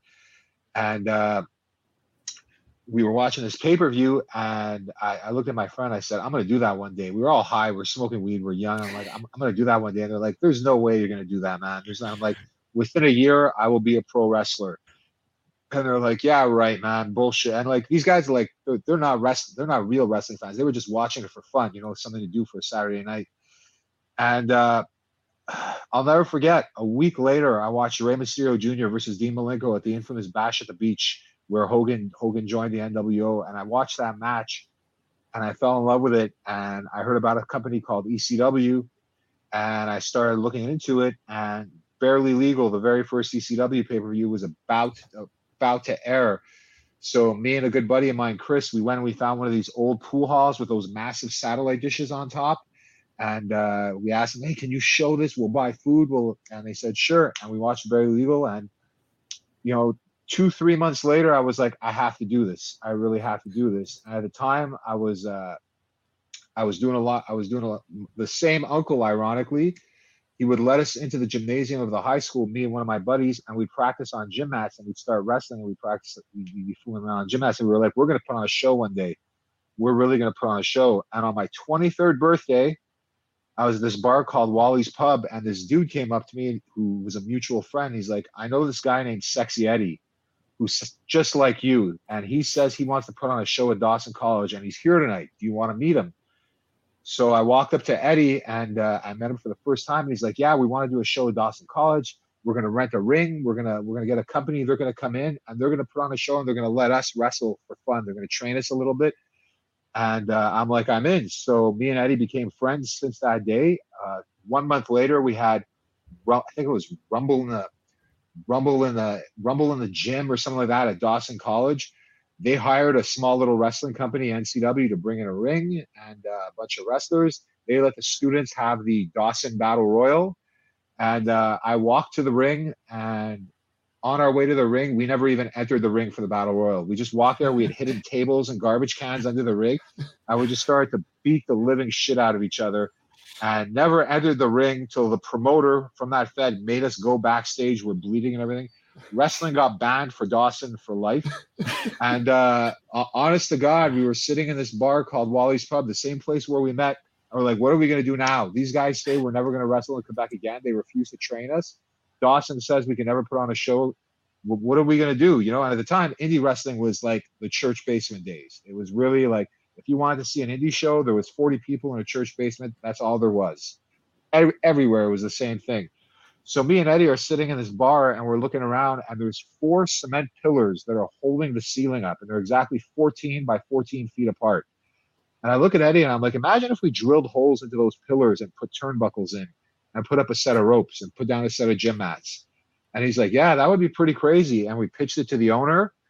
And 3 weeks later, WWS, which became the IWS, was born. And our first show, we drew like 275 people. It was retarded. Nobody had ever seen that in indie wrestling anywhere in Canada.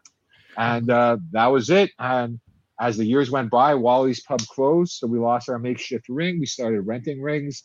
The people we were renting rings from started getting jealous because we were getting bigger and bigger and bigger. So we built our own ring. Actually, I give props to the Green Phantom on that one because, you know, we were very, very young and we didn't have money. And the Green Phantom got his brother to co-sign a loan. We got $4,000. We paid a guy to weld the ring and build it for us. I had stolen schematics off the internet. I had taken pictures of the rings on highspots.com, given them to this guy. He built this ring. We built our first ring at like 25 years old.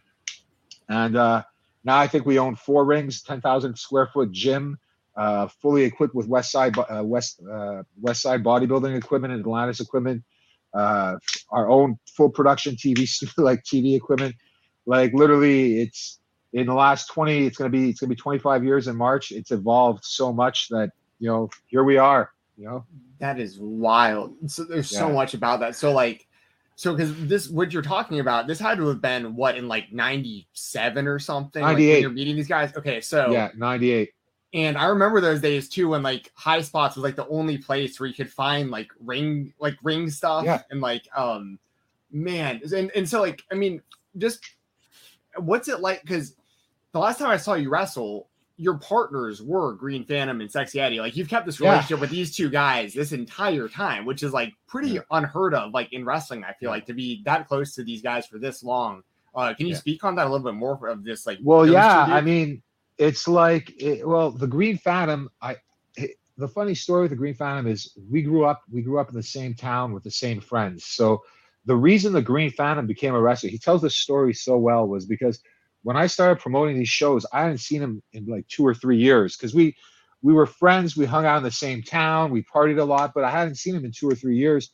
And he says, like, he just randomly showed up at one of our shows. And when I saw him at the show, it was a Halloween show. And when I saw him at the show, he was like, listen, man, I was listening to a radio show and they were talking about wrestling. And when I was a kid, I had a reputation for my name is PCP Manny, right?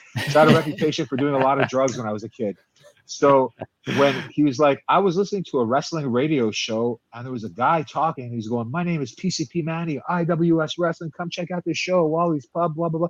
And he's like, I only know one Manny and he sounds like him, but there's no way that Manny can be a professional wrestler because he's just a party animal. But then who else would call himself PCP Manny? So he showed up at the show in a Halloween costume where he's wearing a mechanic suit and a lucha mask. That was his costume, his Halloween costume.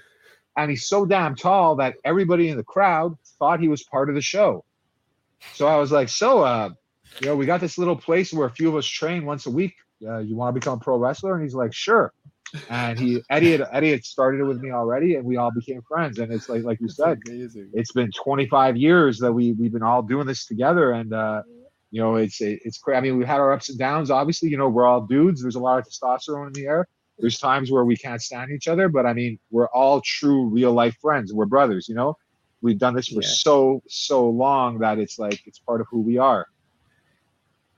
Yeah, I was gonna say, first off, to have that long of a relationship, like you said, like there's ups and downs and everything, but through wrestling, that long of a relationship, and we'll get into another friendship that has gone for 20 years now, because we were talking off air, and you said you had some stories about these guys that we'll talk about. But I want to ask off of that, like, so was there any like formal training that you did, or it was just that first one you just walked to the ring and started throwing garbage cans? Just made a ring out of 4 pillars you found. And so when we did the event at Dawson College, there was this guy named Andy Ellison, and a lot of people have a lot of bad stuff to say about him.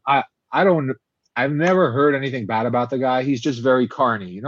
He's an ex WWE jobber who people know him because he's a really big dude, and he'll rent a ring from a Fed, and he'll pay that Fed to come to a show. And he does shows on some Indian reserves or some special events. And he came in to train us.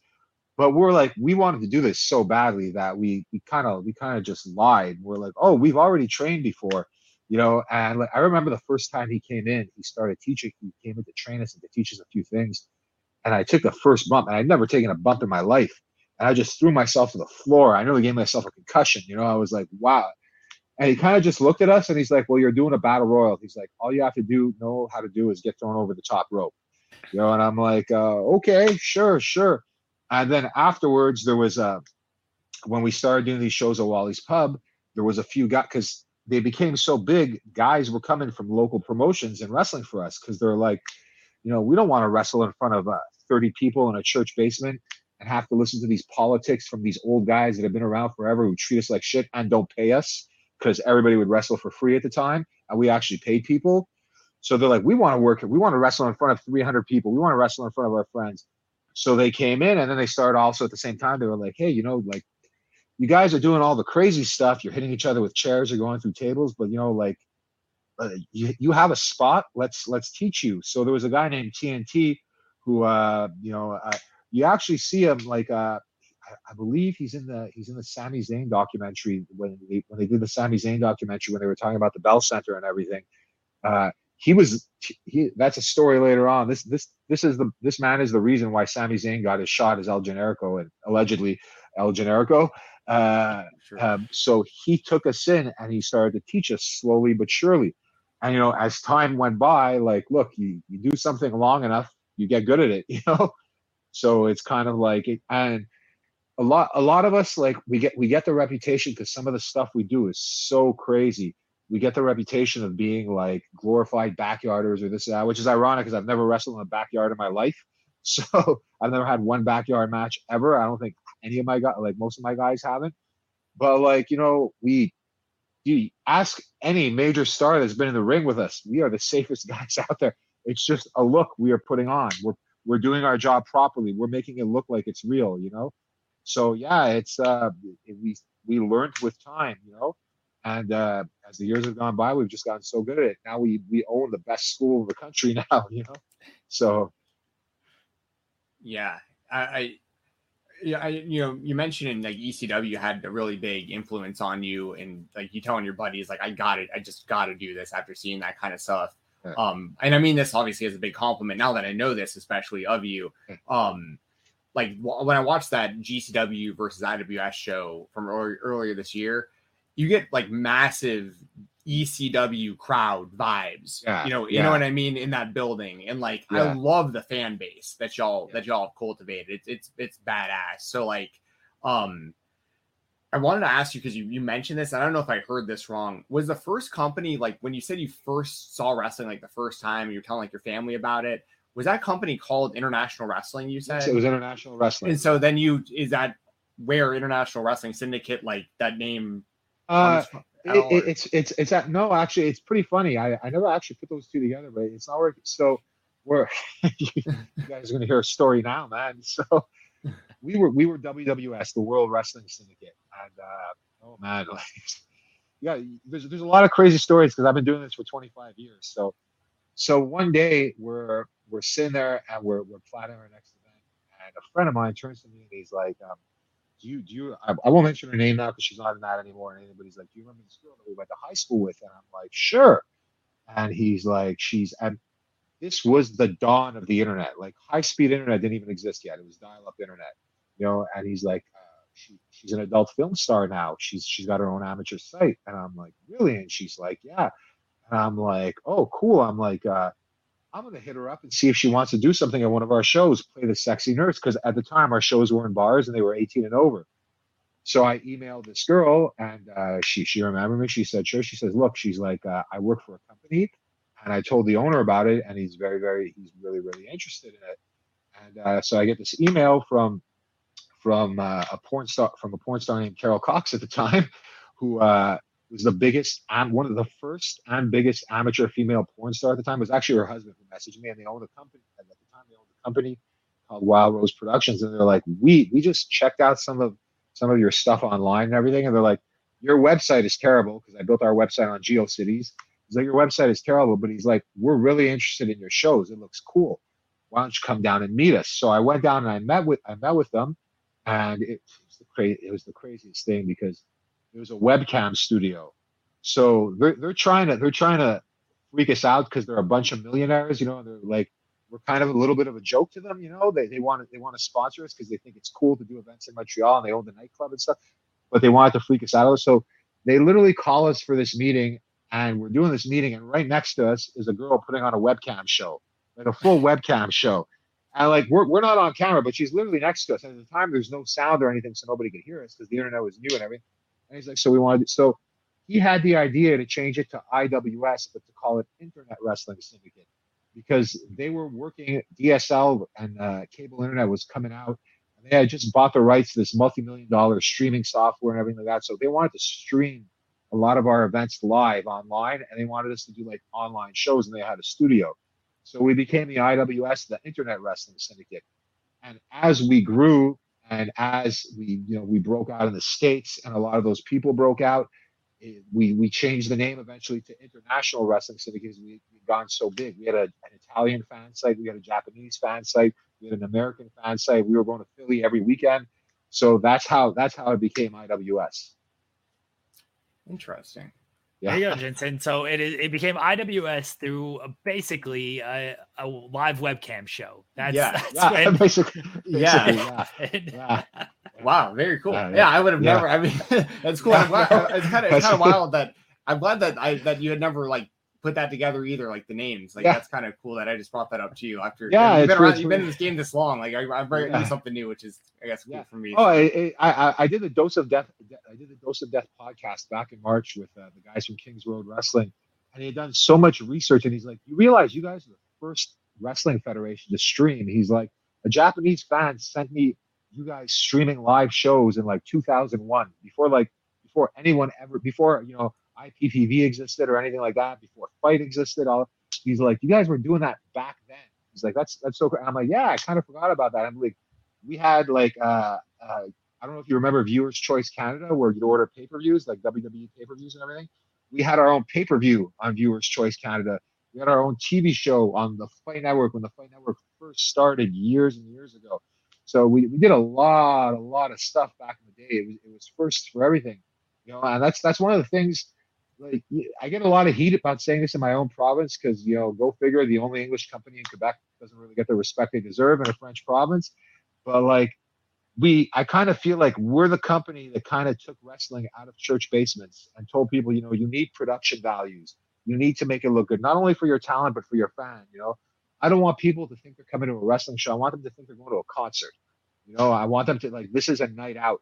And that's why when you saw like the GCW versus IWS show, which was a first for a lot of people, the fan base was totally different. You've got like 2,300 people in this building going completely insane, and the lights, and that's what attracts people to those shows. If I did that in a parking lot somewhere, or in some small community hall with no entranceway and no production, and some guy using Windows Media Player to play the music, I would not be getting that kind of crowd. So image is very, very big, and so is atmosphere. Speaking of streaming deals, the partnership with GCW kind of led to the partnership with Fight TV. What made what made the decision of like, okay, yeah, we're gonna move to Fight. This is the right move for us. Well, so like last August, I was sore, I was tired. I was telling people I was gonna have my last match. It was August 6th last year. It's actually good that I can address this because I get so much slack from people. Oh, I thought you were tired. And like, I really give a fuck. I can do what I want, but so I went out to have my last match last August, and it was a Fans Bring the Weapons match against Matthew St. Jacques from TDT. The first minute in the match, there was a screw up. I cut my hand really, really, really bad. Like I had to tape my hand shut. It was bleeding everywhere. The medic was flipping. He wanted us to stop the match right away. We had to cut a bunch of stuff out, and the match ended. I was not happy with it, not for my last match and everything. It was really, really bad luck. And also, even though it was a 23-minute match, perception for a lot of people isn't really reality, because people are like, oh, why'd you cut it short? It was so short. I'm like, that was 23 minutes. That wasn't short. But they're like, oh, you cut it short because you were hurt. So I heard that for the longest time, and it was kind of getting sick of hearing it. And I'm very, very into fitness. I'm very, very into taking care of myself. I'm 40. I'm going to be 48 years old soon, but like I believe in maintaining my health and working out a lot, this and that. And in November, I think it was late November or early December, Brett is a really, really good friend of mine. I've known Brett since he was a ref back in CZW, and for the longest time we've been talking about doing a show together, and it never really, the schedules didn't really work out. And then we said, you know what, we can do this in March. And I'm like, you know what, let's not just do this in Montreal, let's do it in Toronto. Let's do both, because I wanted to move to Toronto eventually too. What a good opportunity to do that. So we set this up, and the whole conversation came up about Nick and how everybody's always wanted to do me versus Nick. So we went through a process legally. Despite what a lot of people say, we just like to keep things quiet because there's a lot of haters. But we went through a process legally, and we said, okay, if this works out, I'll come back and we'll do. Nick will be in the Fans Bring the Weapons, and I'll be in the Fans Bring the Weapons, and we'll tear it down. At the same time, I knew that our live events, nobody puts on live events like we do in terms of production, in terms of the venue, in terms of the attendance of the fans. It's very rare you see that in indie wrestling. And I knew that, Fight Plus would get blown away. And like, if you watch the live tweets from the show, so would the fans, they're going to be like, what the hell is this? There's a WWE like atmosphere with deathmatch wrestling. Like this is incredible. So I knew that was the night, that was the night to go all out. And that was the night that was going to get us a streaming deal. And of course we had that match. We saw how wild it was. You saw the reaction the next day on the internet, how, the clips of my ear and this and that went completely viral. Everybody was talking about it. The downloads on Fight, the replays and everything went completely off the wall. And, I spoke with Brett. I'm like, who's the guy I got to talk to? He gave me the president of Fight's info.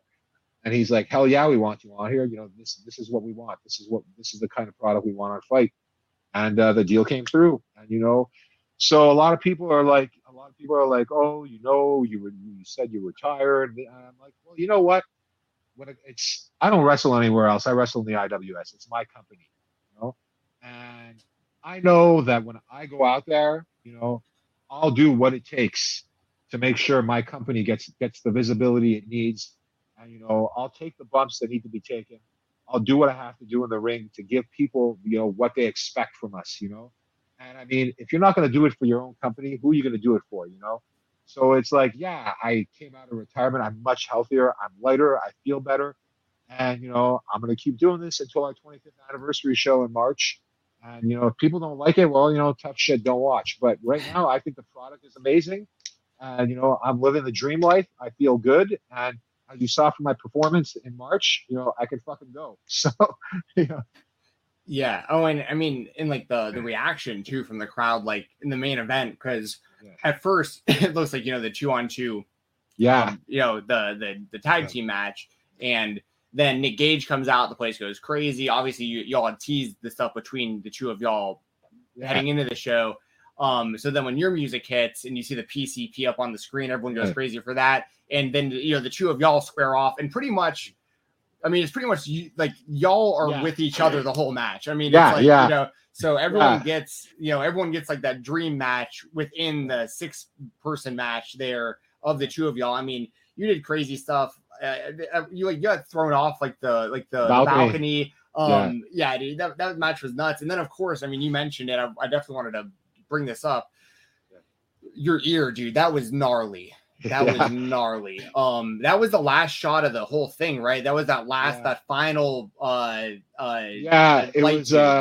it was like I told him at the end, like kayfabe, but like light me up, like if I'm gonna get pinned, I'm gonna, because the whole point of that match was, like you said, and the guys that do the GCW podcast, they pinned it out perfectly. It was like, two kings came out to defend their armies, to defend their territories, and of course it was me and Nick the whole time, and I've known Nick for 20 years at least, we go way back, so it's like it had to happen. And when that happened with that last shot, it was bad luck.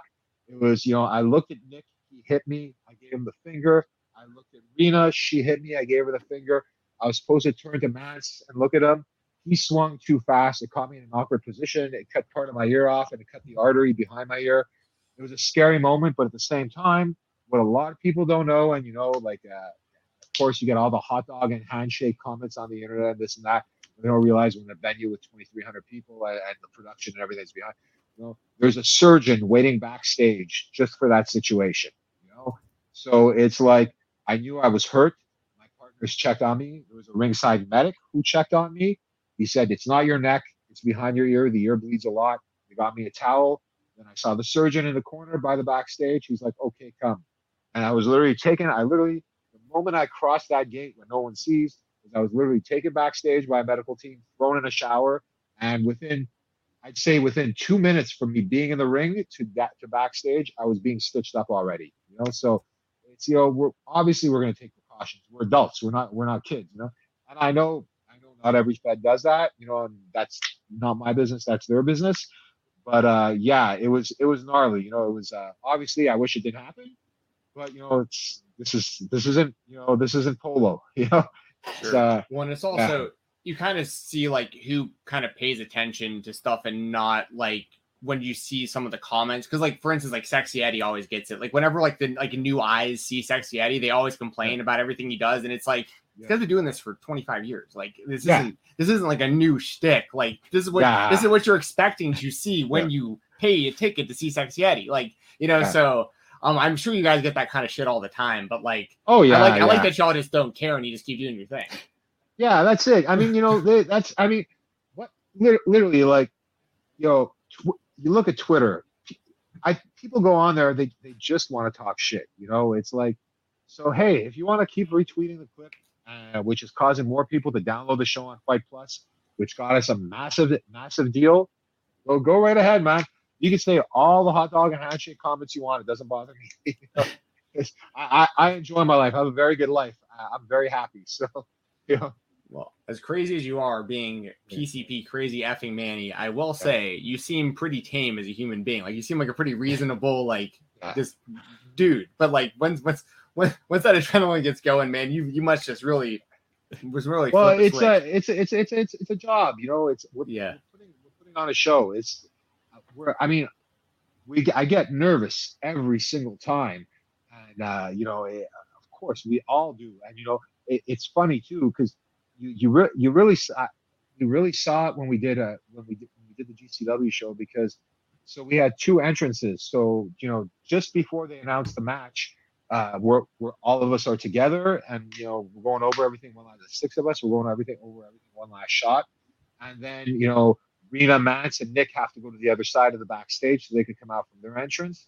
And then I'm there with Phantom and Eddie, and we're like, oof, okay, And this is rare because it's the first time the 3 of us are going out there as partners. Usually we're facing each other, so like you kind of see here we are. We're 3 grown men in our 40s, and we're you see the nerves, you see the adrenaline. At the same time, I'm looking and I see guys like Jordan Oliver and Nick Wayne and Alec Price and what's his name? The Ratty Daddy, Cole Radrick. They're all set. Cole. And I'm like, yeah. And I'm standing. I'm like, ooh. All right. I look at them. I'm like, I'm scared. I'm looking at them. I'm like, I'm scared. And they're like, oh, you're gonna be good. You're gonna be good. I'm like, you got no idea what I have planned, dude.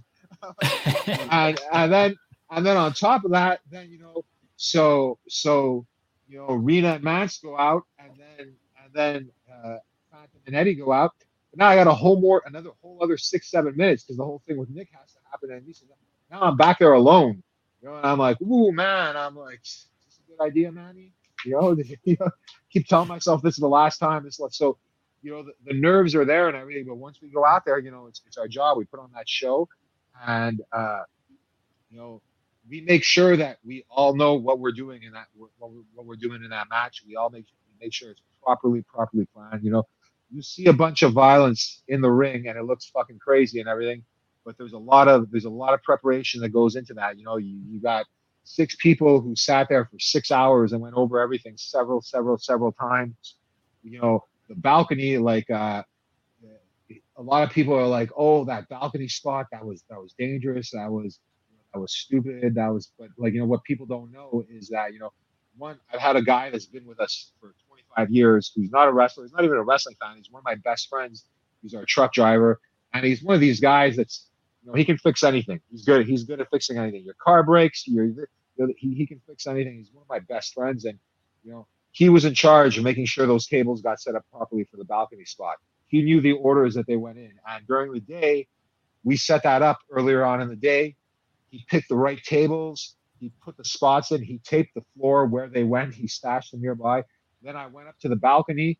There was an actual target when nobody could see. There was an actual target because I wear glasses. So there was an actual target on top of the tables. So I knew where to land. And there's even at the point where there's white tape on the balcony of where my foot and my hands go while I'm up there with Nick. So I know there's absolutely no way when I go off, I'm going to miss, Wow. So there's we're professionals, It's like a lot of this stuff gets a bad reputation. And you know what? Rightfully so, because a lot of people don't do things the way we do things. But, we're professionals, And a lot of other companies get heat like that too, because, a lot of times GCW gets heat about the stuff they do. And then you realize they're like, hey, this company runs 3-4 shows a week across the world. There's a bit of preparation that goes into getting people across the world, everywhere, paying them this, that, back home. And so it's like, it's like there is a method behind the madness,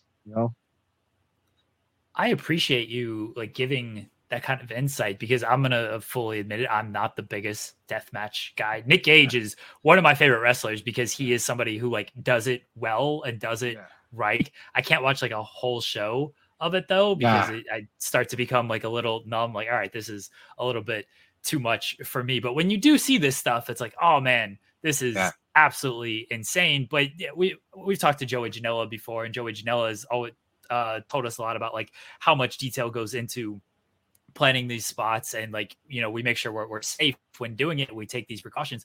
I don't think a lot of fans who watch this kind of deathmatch stuff all the time actually understand that there's a lot of precautions here that maybe you just are missing if you're just watching this match or just seeing the clip online or something. So I appreciate you saying hey, all of this was sort of, we knew this was going to happen. We knew that was going to happen. Yeah, my ear got sliced, but it was stitched up 2 minutes later. I think that's very valuable insight for people who are kind of just seeing the gifts and everything. It is. And also, I understand when people criticize it too, because I mean, there's been a lot of places where, especially in my younger years where we walked in, I was like, man, I was supposed to, years ago, they wanted me to headline one of the first Tournament of Deaths with 2 other people. I was like, yeah, I'm not doing that, because I didn't want to get in the ring with them, because I was like, no, I don't want somebody to stab me in the head for 25 fucking minutes. That's not what I do. I put on a stunt show like what you saw. I take big bumps. We like to tell a story as much as we can. And you can see the difference when you see, somebody who's swinging a light tube, and aiming for your back, or giving you that little pat on the ass that a lot of fans don't notice, saying, yo, feed me, versus somebody who just picks something up and throws it at your head when you're not looking and stuff like that. There's a method to it. And there's a lot of feds where you see a lot of people being stabbed in the face, or, getting stuff thrown at them, or it's just matches where people are smashing stuff over each other, And there's also, a lot of times, a lot of the people have the same look, in those matches. So it kind of gives those matches that reputation, a bunch of guys in jogging pants and t-shirts that aren't in shape or this and that. But it's not like that, like one example. Okay, Nick aside, Nick is the fucking, whatever anybody wants to say about Nick Gage is the most professional guy I've ever been in the ring with. I could wrestle Nick Gage with my eyes closed for hours. It is just, and everything will go fine. And, you can even see Nick look at me when he saw my ear. He's like, yeah, we got to go home, Manny. That's not good, And, but, someone else on top of that, Rena, even with a lack of community, Rena is one of the smoothest people I've ever been in the ring with. She's just so good, and a sweetheart, an angel, So it's like, there's a lot of stuff in there. Sawyer Wreck is another girl. She was, she helped us out so much backstage and everything. I mean, I had friends backstage as well that aren't wrestlers that were helping out, but she helped us out backstage, especially when I got cut and everything like that. It's like we're all friends, and like you said, a lot of we wouldn't be doing this for so damn long, and be fit and be healthy if we didn't know what we were doing. You know what I mean? So it's part of the gig. And another thing I tell a lot of people: being in shape and taking care of your body. You can party, you can live a wild life. I see the craziest drug stories on Twitter and everything, but as long as you have that balance and you take care of yourself, you take care of your health, you eat well, you go to the gym and everything like that, longevity will always be there for you. Well, you mentioned a lot of young talent of today, people like Jordan Oliver, Sawyer Wreck, Cole Radrick. It's just some of the names you mentioned. Obviously, you have a lot of great, young Canadian talent that comes through you guys that currently works there. And then, of course, in the past, and, me and Jeremy talked about some of these names pre-show, and I'd like to get your thoughts now. Go for it. So, obviously, two guys, Sami Zayn and Kevin Owens, they made big, El Generico and Kevin Steen made some big waves in IWS. And I know you said you had some stories about Kevin Steen and stuff. I'd just like to hear just anything you'd like to say about those guys, because obviously, I mean, they just main evented WrestleMania this year, and you and your company had a lot to do with how they became what they became. So Sammy was literally one of my neighbors growing up. He lived a street away from me, and he started coming to IWS shows as a broom boy. He would sweep the ring, and he would sneak in early, and he'd be practicing in the ring and taking bumps and stuff like that. And one day, TNT, the guy I was talking about before, his opponent didn't show up, and he's like, "Give me the kid." And we're like, "Sure." So we put a octagon mask on him. So I don't know if anybody ever noticed that, but the Generico mask is actually an octagon mask. So we put an octagon mask on him that somebody had backstage, and we named him El Generico, the generic luchador. And he went out there and he had his first match, and I will never forget. He did a super crazy corkscrew moonsault to the outside, and when he landed it, he just went "Ole," just like that, because he didn't know what to say, and the crowd went insane and started singing "Ole, Ole, Ole," and it just took off. And I mean, man, we all know what happened with him and everything. And Kevin is the epitome of a pro wrestling fan. Kevin Owens lives, sleeps, and breathes pro wrestling. I remember one year we were wrestling at Heavy Montreal, and he had hit me up the day after the show. He had just finished. He was on the road, and his wife was in Montreal visiting family, and she was at the Heavy Montreal festival, and she had seen a bunch of friends of ours. He's like, "Oh, my wife says thank you for this and that." I'm like, "Oh, cool, thank you, buddy. It's all good." And he's like, "So what did you do yesterday?" I'm like, "Oh, I wrestled this guy." He's like, "Oh, nice." And he's like, "What did you do in the match?" And I'm like, "Oh, we did a thumbtack spot. We did." And I'm like, in my head, I'm like, at the time he was world champ. He was WWE World Heavyweight Champion. I'm like, it's 10 a.m. I'm hungover at Parc Jean Drapeau for day 3 of Heavy Montreal, because we wrestle at Heavy Montreal. We have an event called Heavy Mania. And I'm sitting here, and the WWE World Heavyweight Champion is asking me about my match via text message the next day. Awesome. I'm like, this is so crazy. And then literally, it was so wild because so I leave the Olympia after I get my ear sewn on, and the doctor backstage, the surgeon, wants me to go to the hospital because I had a what's it called, a hematoma under one of the cuts. And he's like, maybe you should just go double check this. The hospital is right nearby. They know you're coming. It'll take a couple of hours. I'll sleep better. Because, our doctor, like we have real doctors backstage, and they're also people we grew up with, So, which is good about being older because you have a lot of friends with careers, So they genuinely care about us. So I was sitting at the hospital, and one of our students from our pro wrestling school drove me there, and he was going to drive me home, and he's sitting with me. And the first text message, because by this point it was about 1 a.m., the internet had gone nuts. Like everybody was resharing the GIF of my ear and everything. The first text message I get, 1 a.m. Saturday night, is Kevin Owens, who just finished a pay-per-view, and he's like, Manny, your ear, what the fuck? And I'm like, yeah, man. I'm like, shit luck. And he's like, are you okay? Are you at the hospital? Where are you? Talk to me. And then I got this student sitting next to me who's like 3 months into pro wrestling training, and he sees the name on my phone. And he's like, wow. he's like, is that really who I think it is? And I'm like, yeah, man. I'm like, we're all friends. We grew up together. We came up together. That's why you see guys like Mox in GCW. It's like this is a generation, this community of guys who came up together. And a lot of guys, they don't let success get to them. They know where they came from. A lot of guys don't too. So a lot of guys forget about where they came from. But Kevin, Sami Zayn, 3.0. Speedball Mike Bailey, they're all like, these guys are real, man.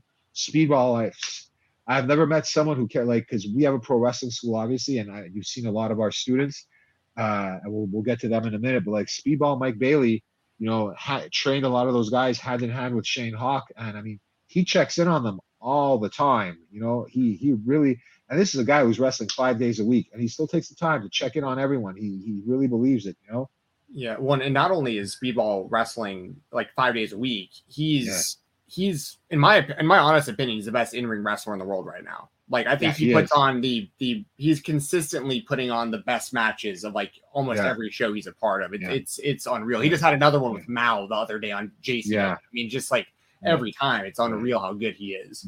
I went to Toronto for absolutely no reason, just to see Speedball versus Vikingo versus Jack Carwheel. Just to see Speedball and Vikingo in the same ring, because I was like, I can't miss this match.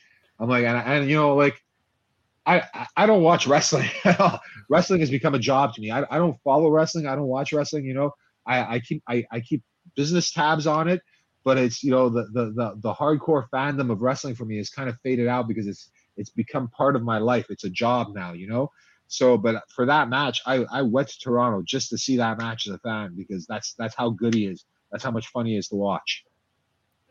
Speaking of some of the up and coming names on the independent scene in IWS, let us know like who we should all be keeping tabs on, and don't mention Shane Hawk though. And I'll throw out real quick from a fan perspective, two guys that are actually I like a lot of your tag teams. I really do. And I think like TDT is really slept on, and I think Fresh Air. Like I love the Hot Stepper. Like I love that theme song too. Like I love the whole presentation of all that stuff. So just from my perspective, to like kind of being newer to some of the talent there, like I really like in there. I've known about Benjamin Toll for a while, but I think he's a great champion for y'all. So they're just kind of my 2 cents, but I want to hear your thoughts for sure.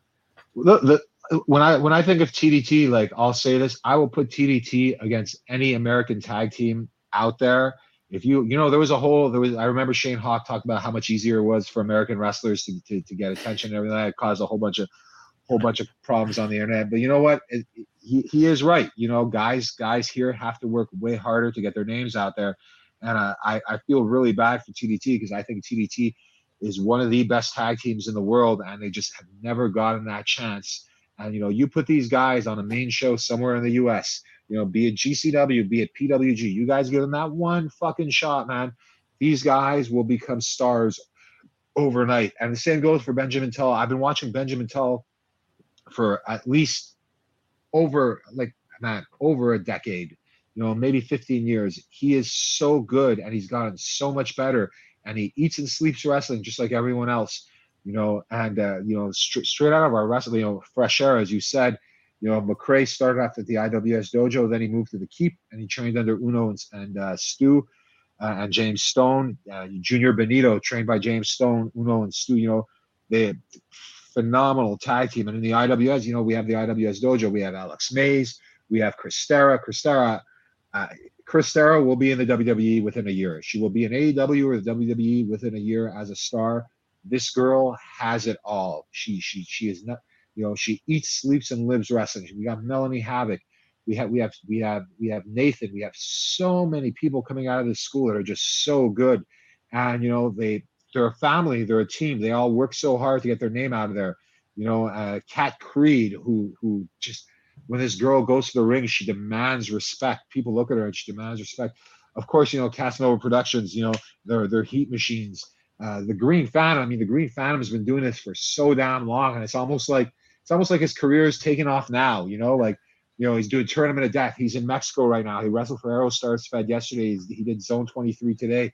He's going everywhere. And it's like, and it's wild. And just speaking on like IWS, like I've had this discussion several times. So in the province of Quebec, we're the only English Fed, and to the powers that be in Quebec wrestling and this and that, we were really the Fed that was never supposed to make it, because we were like the anti-heroes.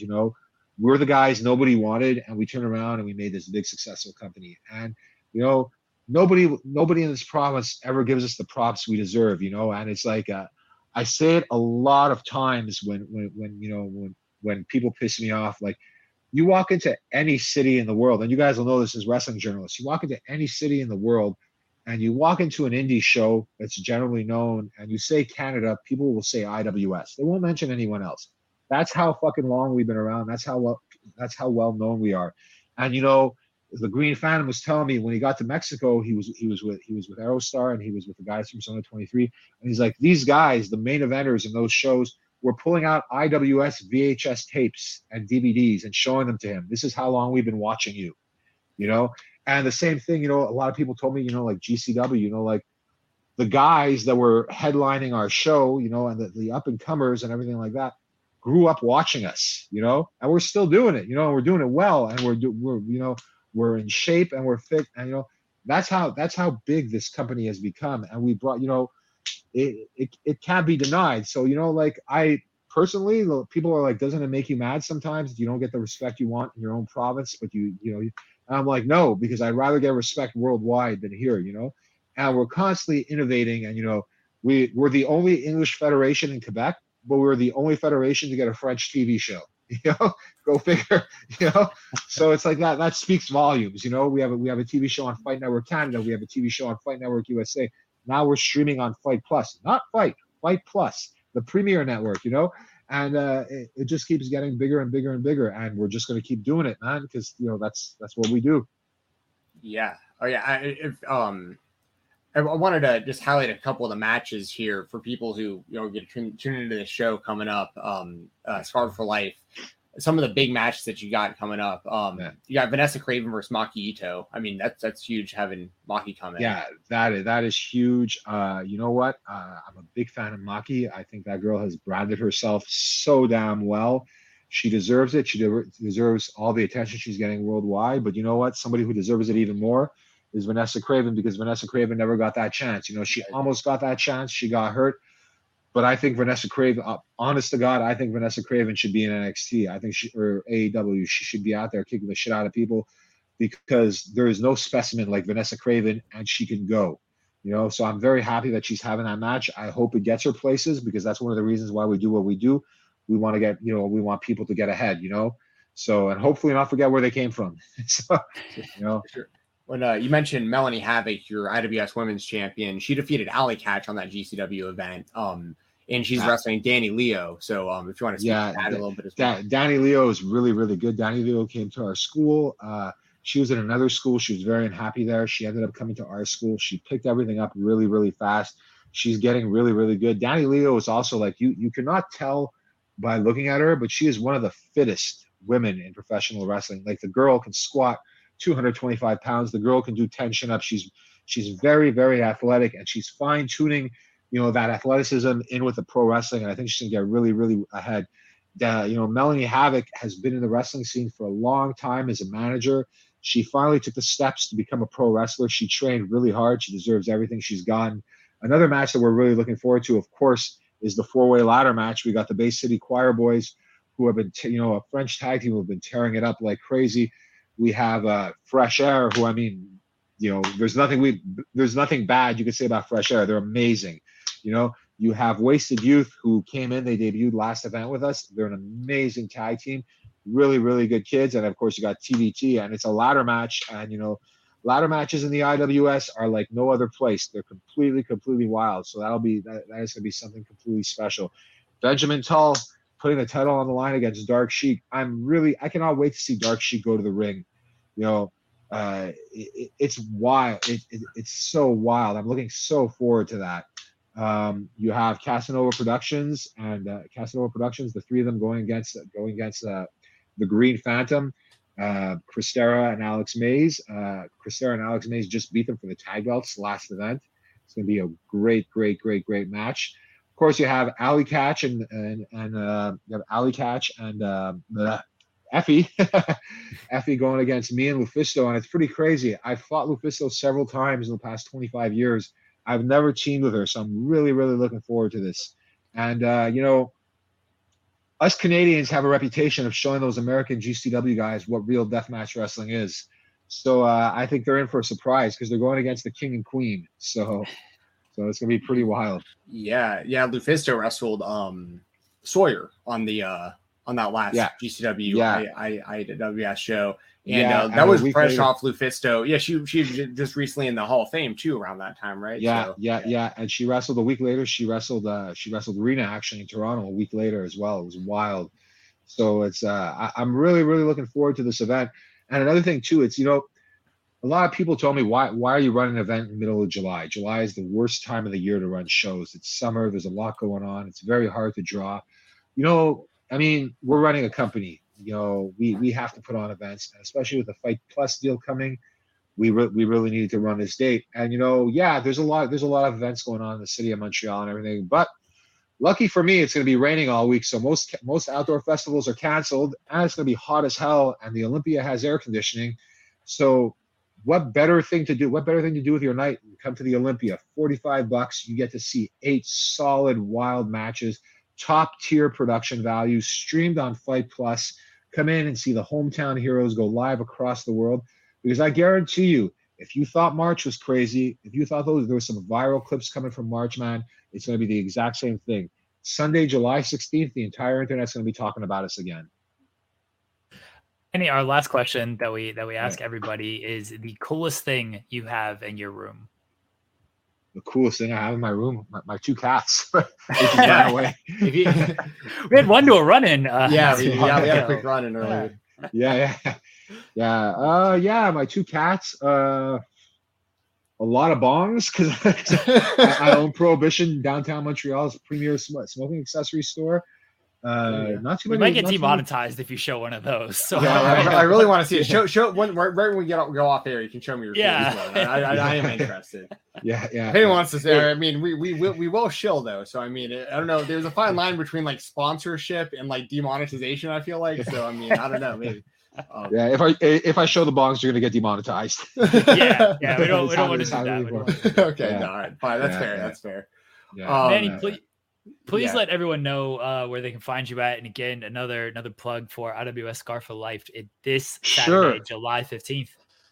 Yes, you can find us anywhere: Twitter, Instagram, Facebook, on IWS Hardcore, PCP Crazy Manny on Instagram and on Twitter.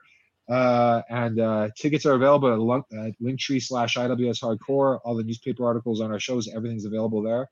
And yeah, man, come check it out or watch it on Fight Plus. It's gonna be a wild event, just like every other event we have. And honestly, I tell everybody about this when I tell them about coming to a live show. You don't have to come to a IWS live show for the wrestling. The wrestling is top tier. The show is wild. You're gonna see insanity, but you really have to come to one of our live shows for the fucking atmosphere, because it's all about the atmosphere. Yeah, awesome atmosphere. But like I said, the what I've seen of y'all's shows, awesome atmosphere. And Fight Plus, we are not endorsed or we're sponsored by Fight Plus, but I legitimately believe, like, if you're a fan of professional wrestling, I have it for $5 a month because I got in early, but I think it's only like $7 or $8 still. It's $8 a month, yeah. $8 a month. Like your one show that you're running this week is worth $8.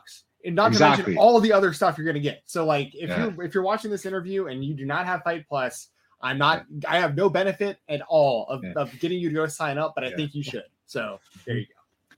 Thank you. Just on another note, if you like supporting independent professional wrestling fans, I'm gonna be real. This is gonna piss a lot of people off, but like I've been involved in several streaming deals. I've been involved in streaming deals since the very, very beginning. Fight Plus actually takes care of the wrestling companies. They actually make sure you get some good money out of it. And they help out. They send the Live View 300s, which are very expensive units, to the event so you could stream. They offer a lot of info and everything like that. They are the one true company that if you can get on Fight, I don't know about Fight, the regular Fight, I have nothing to do with that. But if you're good enough to get on Fight Plus, you've made it because they do care about you as a company. They I talk with the top people there. They, many other companies, from television companies to smaller streaming platforms, people get annoyed with you or people don't even talk to you. I've been on television. I've had several television deals. A lot of people don't even want to sit in a room with you. These guys, the top people there, they speak to you, they take their time, they help you out, and they make sure you get paid well. So I give them big props on that. There you go. Again, you can get Fight Plus. I believe it's $8 now if you're signing up new. Jensen and I got in on that early, only $5 for us. But yeah, Fight Plus, a great deal if you're a wrestling fan. And everybody can watch IWS Scarred for Life again this Saturday, July 15th on Fight Plus. Get on that right now. Go check out all the links below. All the links to support Manny, support IWS are in the description. Everybody, Manny, thank you again for your time tonight. We appreciate it. We're very grateful for you sharing all these stories and just insight and knowledge for your long historic career that is not over, still kicking ass, gonna kick some ass this Saturday, July 15th, IWS Scarred for Life. Everyone, go check it out. Thank you again to Manny. Thank you everybody for tuning in. Guys, we'll be right back here on The Spotlight.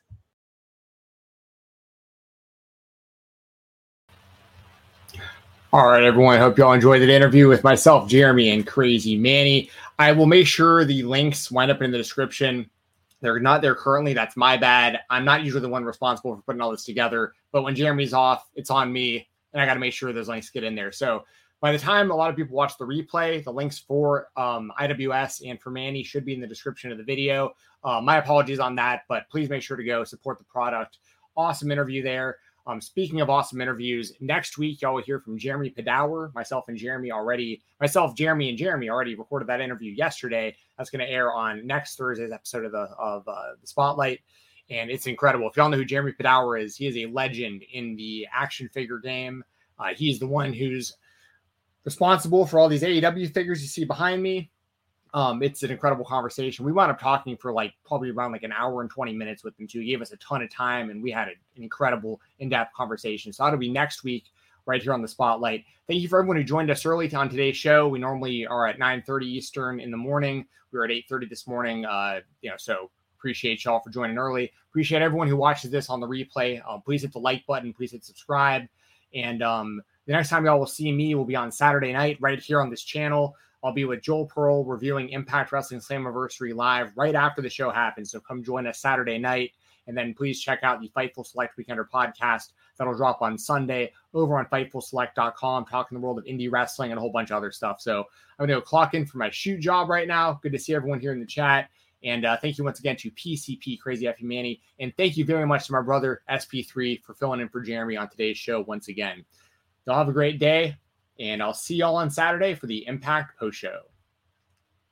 BetMGM has an unreal deal for sports fans in Virginia. Turn $5 into $150 instantly when you place your first wager at BetMGM. Simply download the BetMGM app and sign up using code Champion150. Then, place a $5 wager on any sport. You'll receive $150 in bonus bets, regardless of your wager's outcome. And if you think the fun stops there, the king of sportsbooks has plenty of surprises in store. Check out daily promotions, same-game parlays, live bets, and so much more. Download the app in Virginia today and get $150 in bonus bets instantly from your first wager. Only at BetMGM.